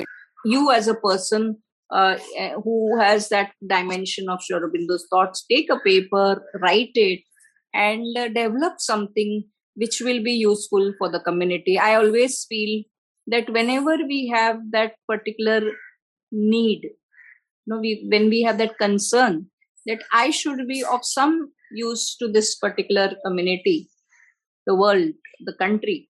The divine energy provides us that direction. So I feel that we all are having that source. Third, if you're from some educational institutions, universities, and you have this, definitely I can understand that there will be some anxiety how to go about with NEP if there are problems. But as I always say, if there are problems, we also have solutions to it. Only thing is, my solution will be different from your solution. And maybe to begin with, each will be creative in a different way. And that is what we will not have final answers to anything, because these are very subjective layers. So I feel that in that sense, explore it, progress ahead. And in this process, if you need any help from my side as a researcher, as a teacher, definitely I will extend whatever contribution you think I can provide to the problems or to an approach where you need a particular understanding. Definitely you could contact me through email, and my email I will write in the chat box, so that anybody who wants to contact, you can give the reference of today's program so that the connect I can recollect.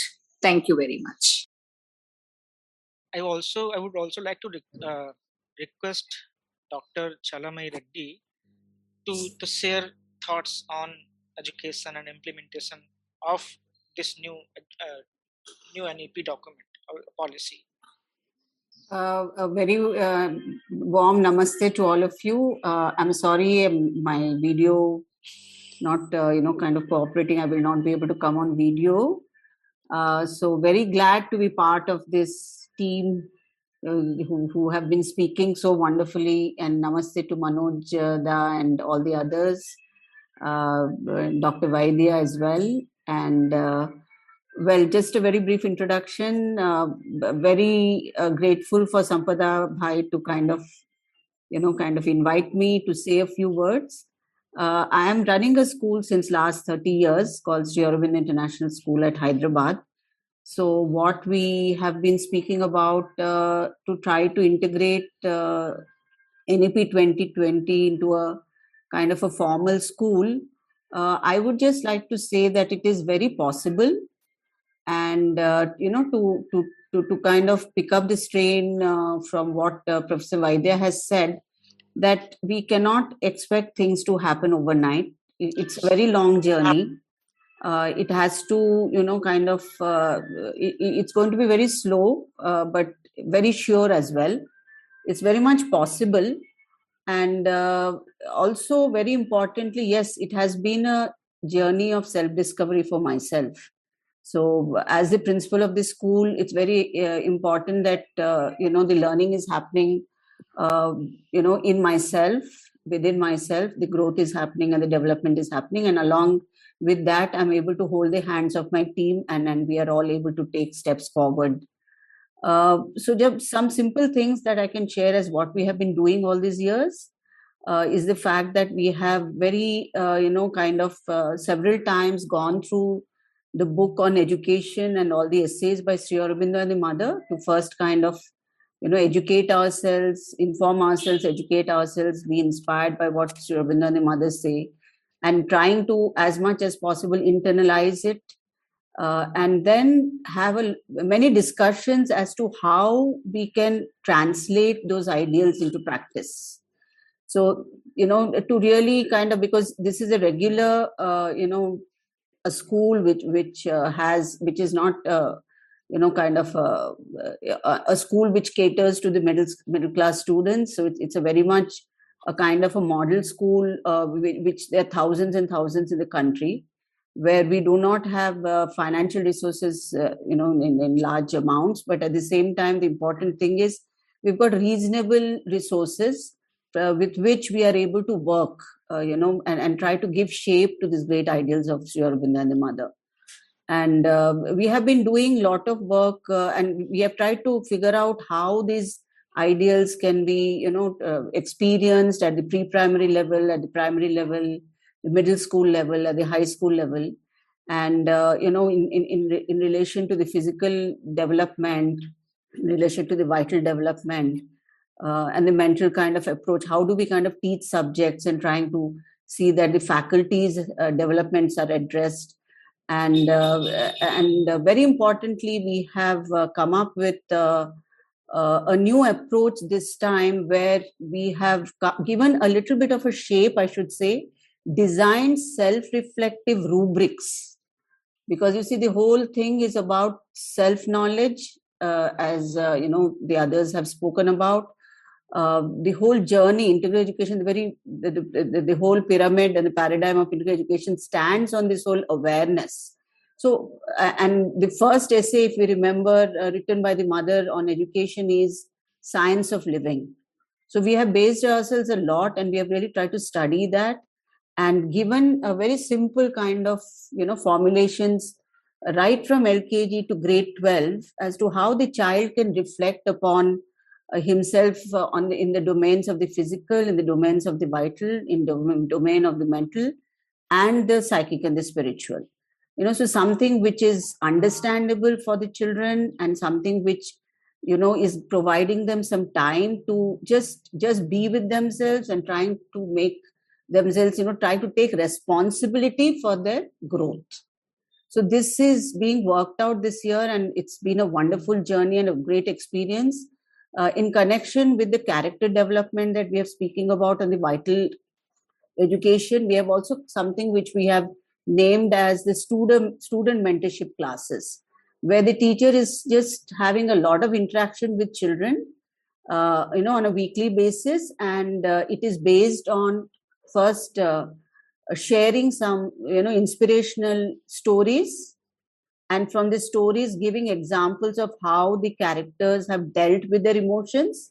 So either emotions of fear or anger or jealousy or joy, or, so trying to make them to understand how we make choices in being able to wanting to be happy, or by, indulging in a certain an emotion, has that resulted in me being happy, or it has just made me feel, not happy.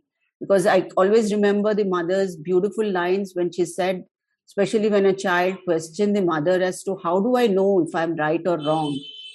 So the mother simply said that if you are happy, then you are on the right path. So, things which they can understand, not that, so does it make comfortable? Has it made, is the feeling within you making you feel comfortable? Is the feeling within you making you uncomfortable? So right, child of age 5 or 10 or 6 or 12, that emotion is something basic to all of us. So they understand that when this emotion, this is the experience that I have in relation to this emotion, has it resulted in a sense of joy within me, or is it making me feel uncomfortable? So just giving them small kind of, guidelines and showing them the direction of how to take responsibility more consciously on a physical domain, on an emotional domain, mental domain. We are trying to kind of open themselves, open them to the qualities of the psychic, which is which we call it by the Indian terms of Satyam, Shivam, Sundaram, truth, beauty, and goodness and beauty. So it's just possible. I just want to share with all of the members here that in the mainstream schools also it is possible, but it is a committed kind of work that we need to do. And the teachers, as Professor Vaidya said, they are very much capable of doing it. They just need some guidelines. They just need to be shown a certain direction, and making them to kind of just introspect and reflect. So I think that is not generally provided in any school. There's too much pressure on them to do the deliver the basics about teaching and evaluation and corrections and all that.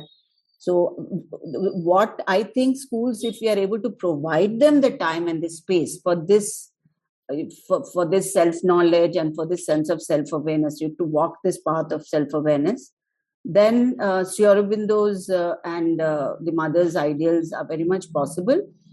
Personally, I've given a talk on NEP 2020 and how the seminal ideas of Sri Aurobindo 100 years back are very much making part of the NEP 2020. And I shared it with my teachers as well and shown them how very closely, it's all there. So even if we are, as again referring back to Professor Vaidya, she said, if people don't know that these are ideas of Sri Aurobindo, it doesn't matter. We take it forward from there. And there is great potential for any school to really, if they are even able to follow the basic guidelines of NEP 2020, I would just happily say that we are taking at least the steps towards what Sri Aurobindo and the mother envisage as a national education of the country. So thank you for giving me this opportunity. Thank you, ma'am. To express myself. So if there are no further questions, then I am handing over this session back to Abhishek. So now Abhishek can take it forward. Yeah, thank you, Anurag ji.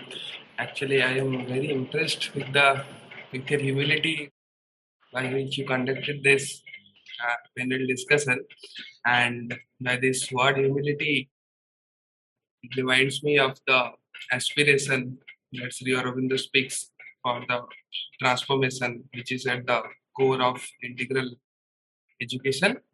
And I'm really thankful to Professor Vaidya for so patiently answering all the questions and actually focusing on small nitty-gritties that we can change instead of some exterior grand things and theorizing. And with this, I'm reminded of the quote by Sri Aurobindo. I'm just trying to paraphrase is that the mind cannot be thought to be fed up with informations and it can itself go for transformation. There needs to be a process and there needs to be a kind of what we call integral yoga.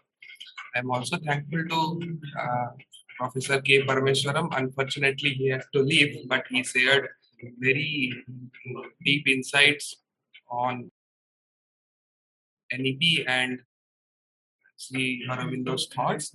I think this is a unique webinar, maybe a first of its kind, where we are actually scrutinizing and analyzing NEP based on Sri Aurobindo's thoughts, and really grateful to everybody who has been behind this, and to all the participants here. I just want to mention that we are running a 150 hours lecture based on the 150th birth anniversary year of Sri Aurobindo, and the third module starts on Friday and it is on integral education only. So I request you to please go to our website rastram.org, look at the 150 hours 1 year certificate course, and if you are interested, you should enroll for this module for integral education that starts this week.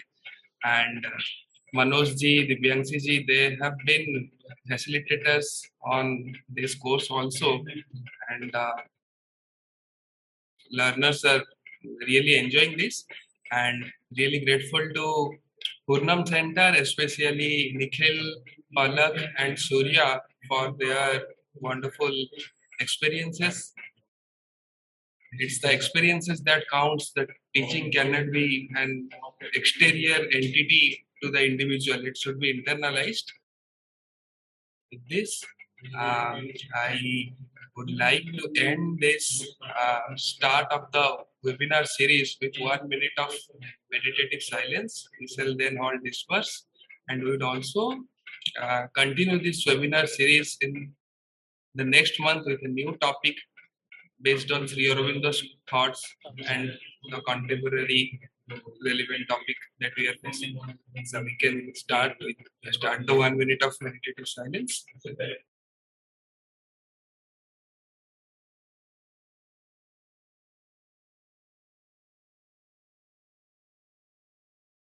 Thank you, everyone.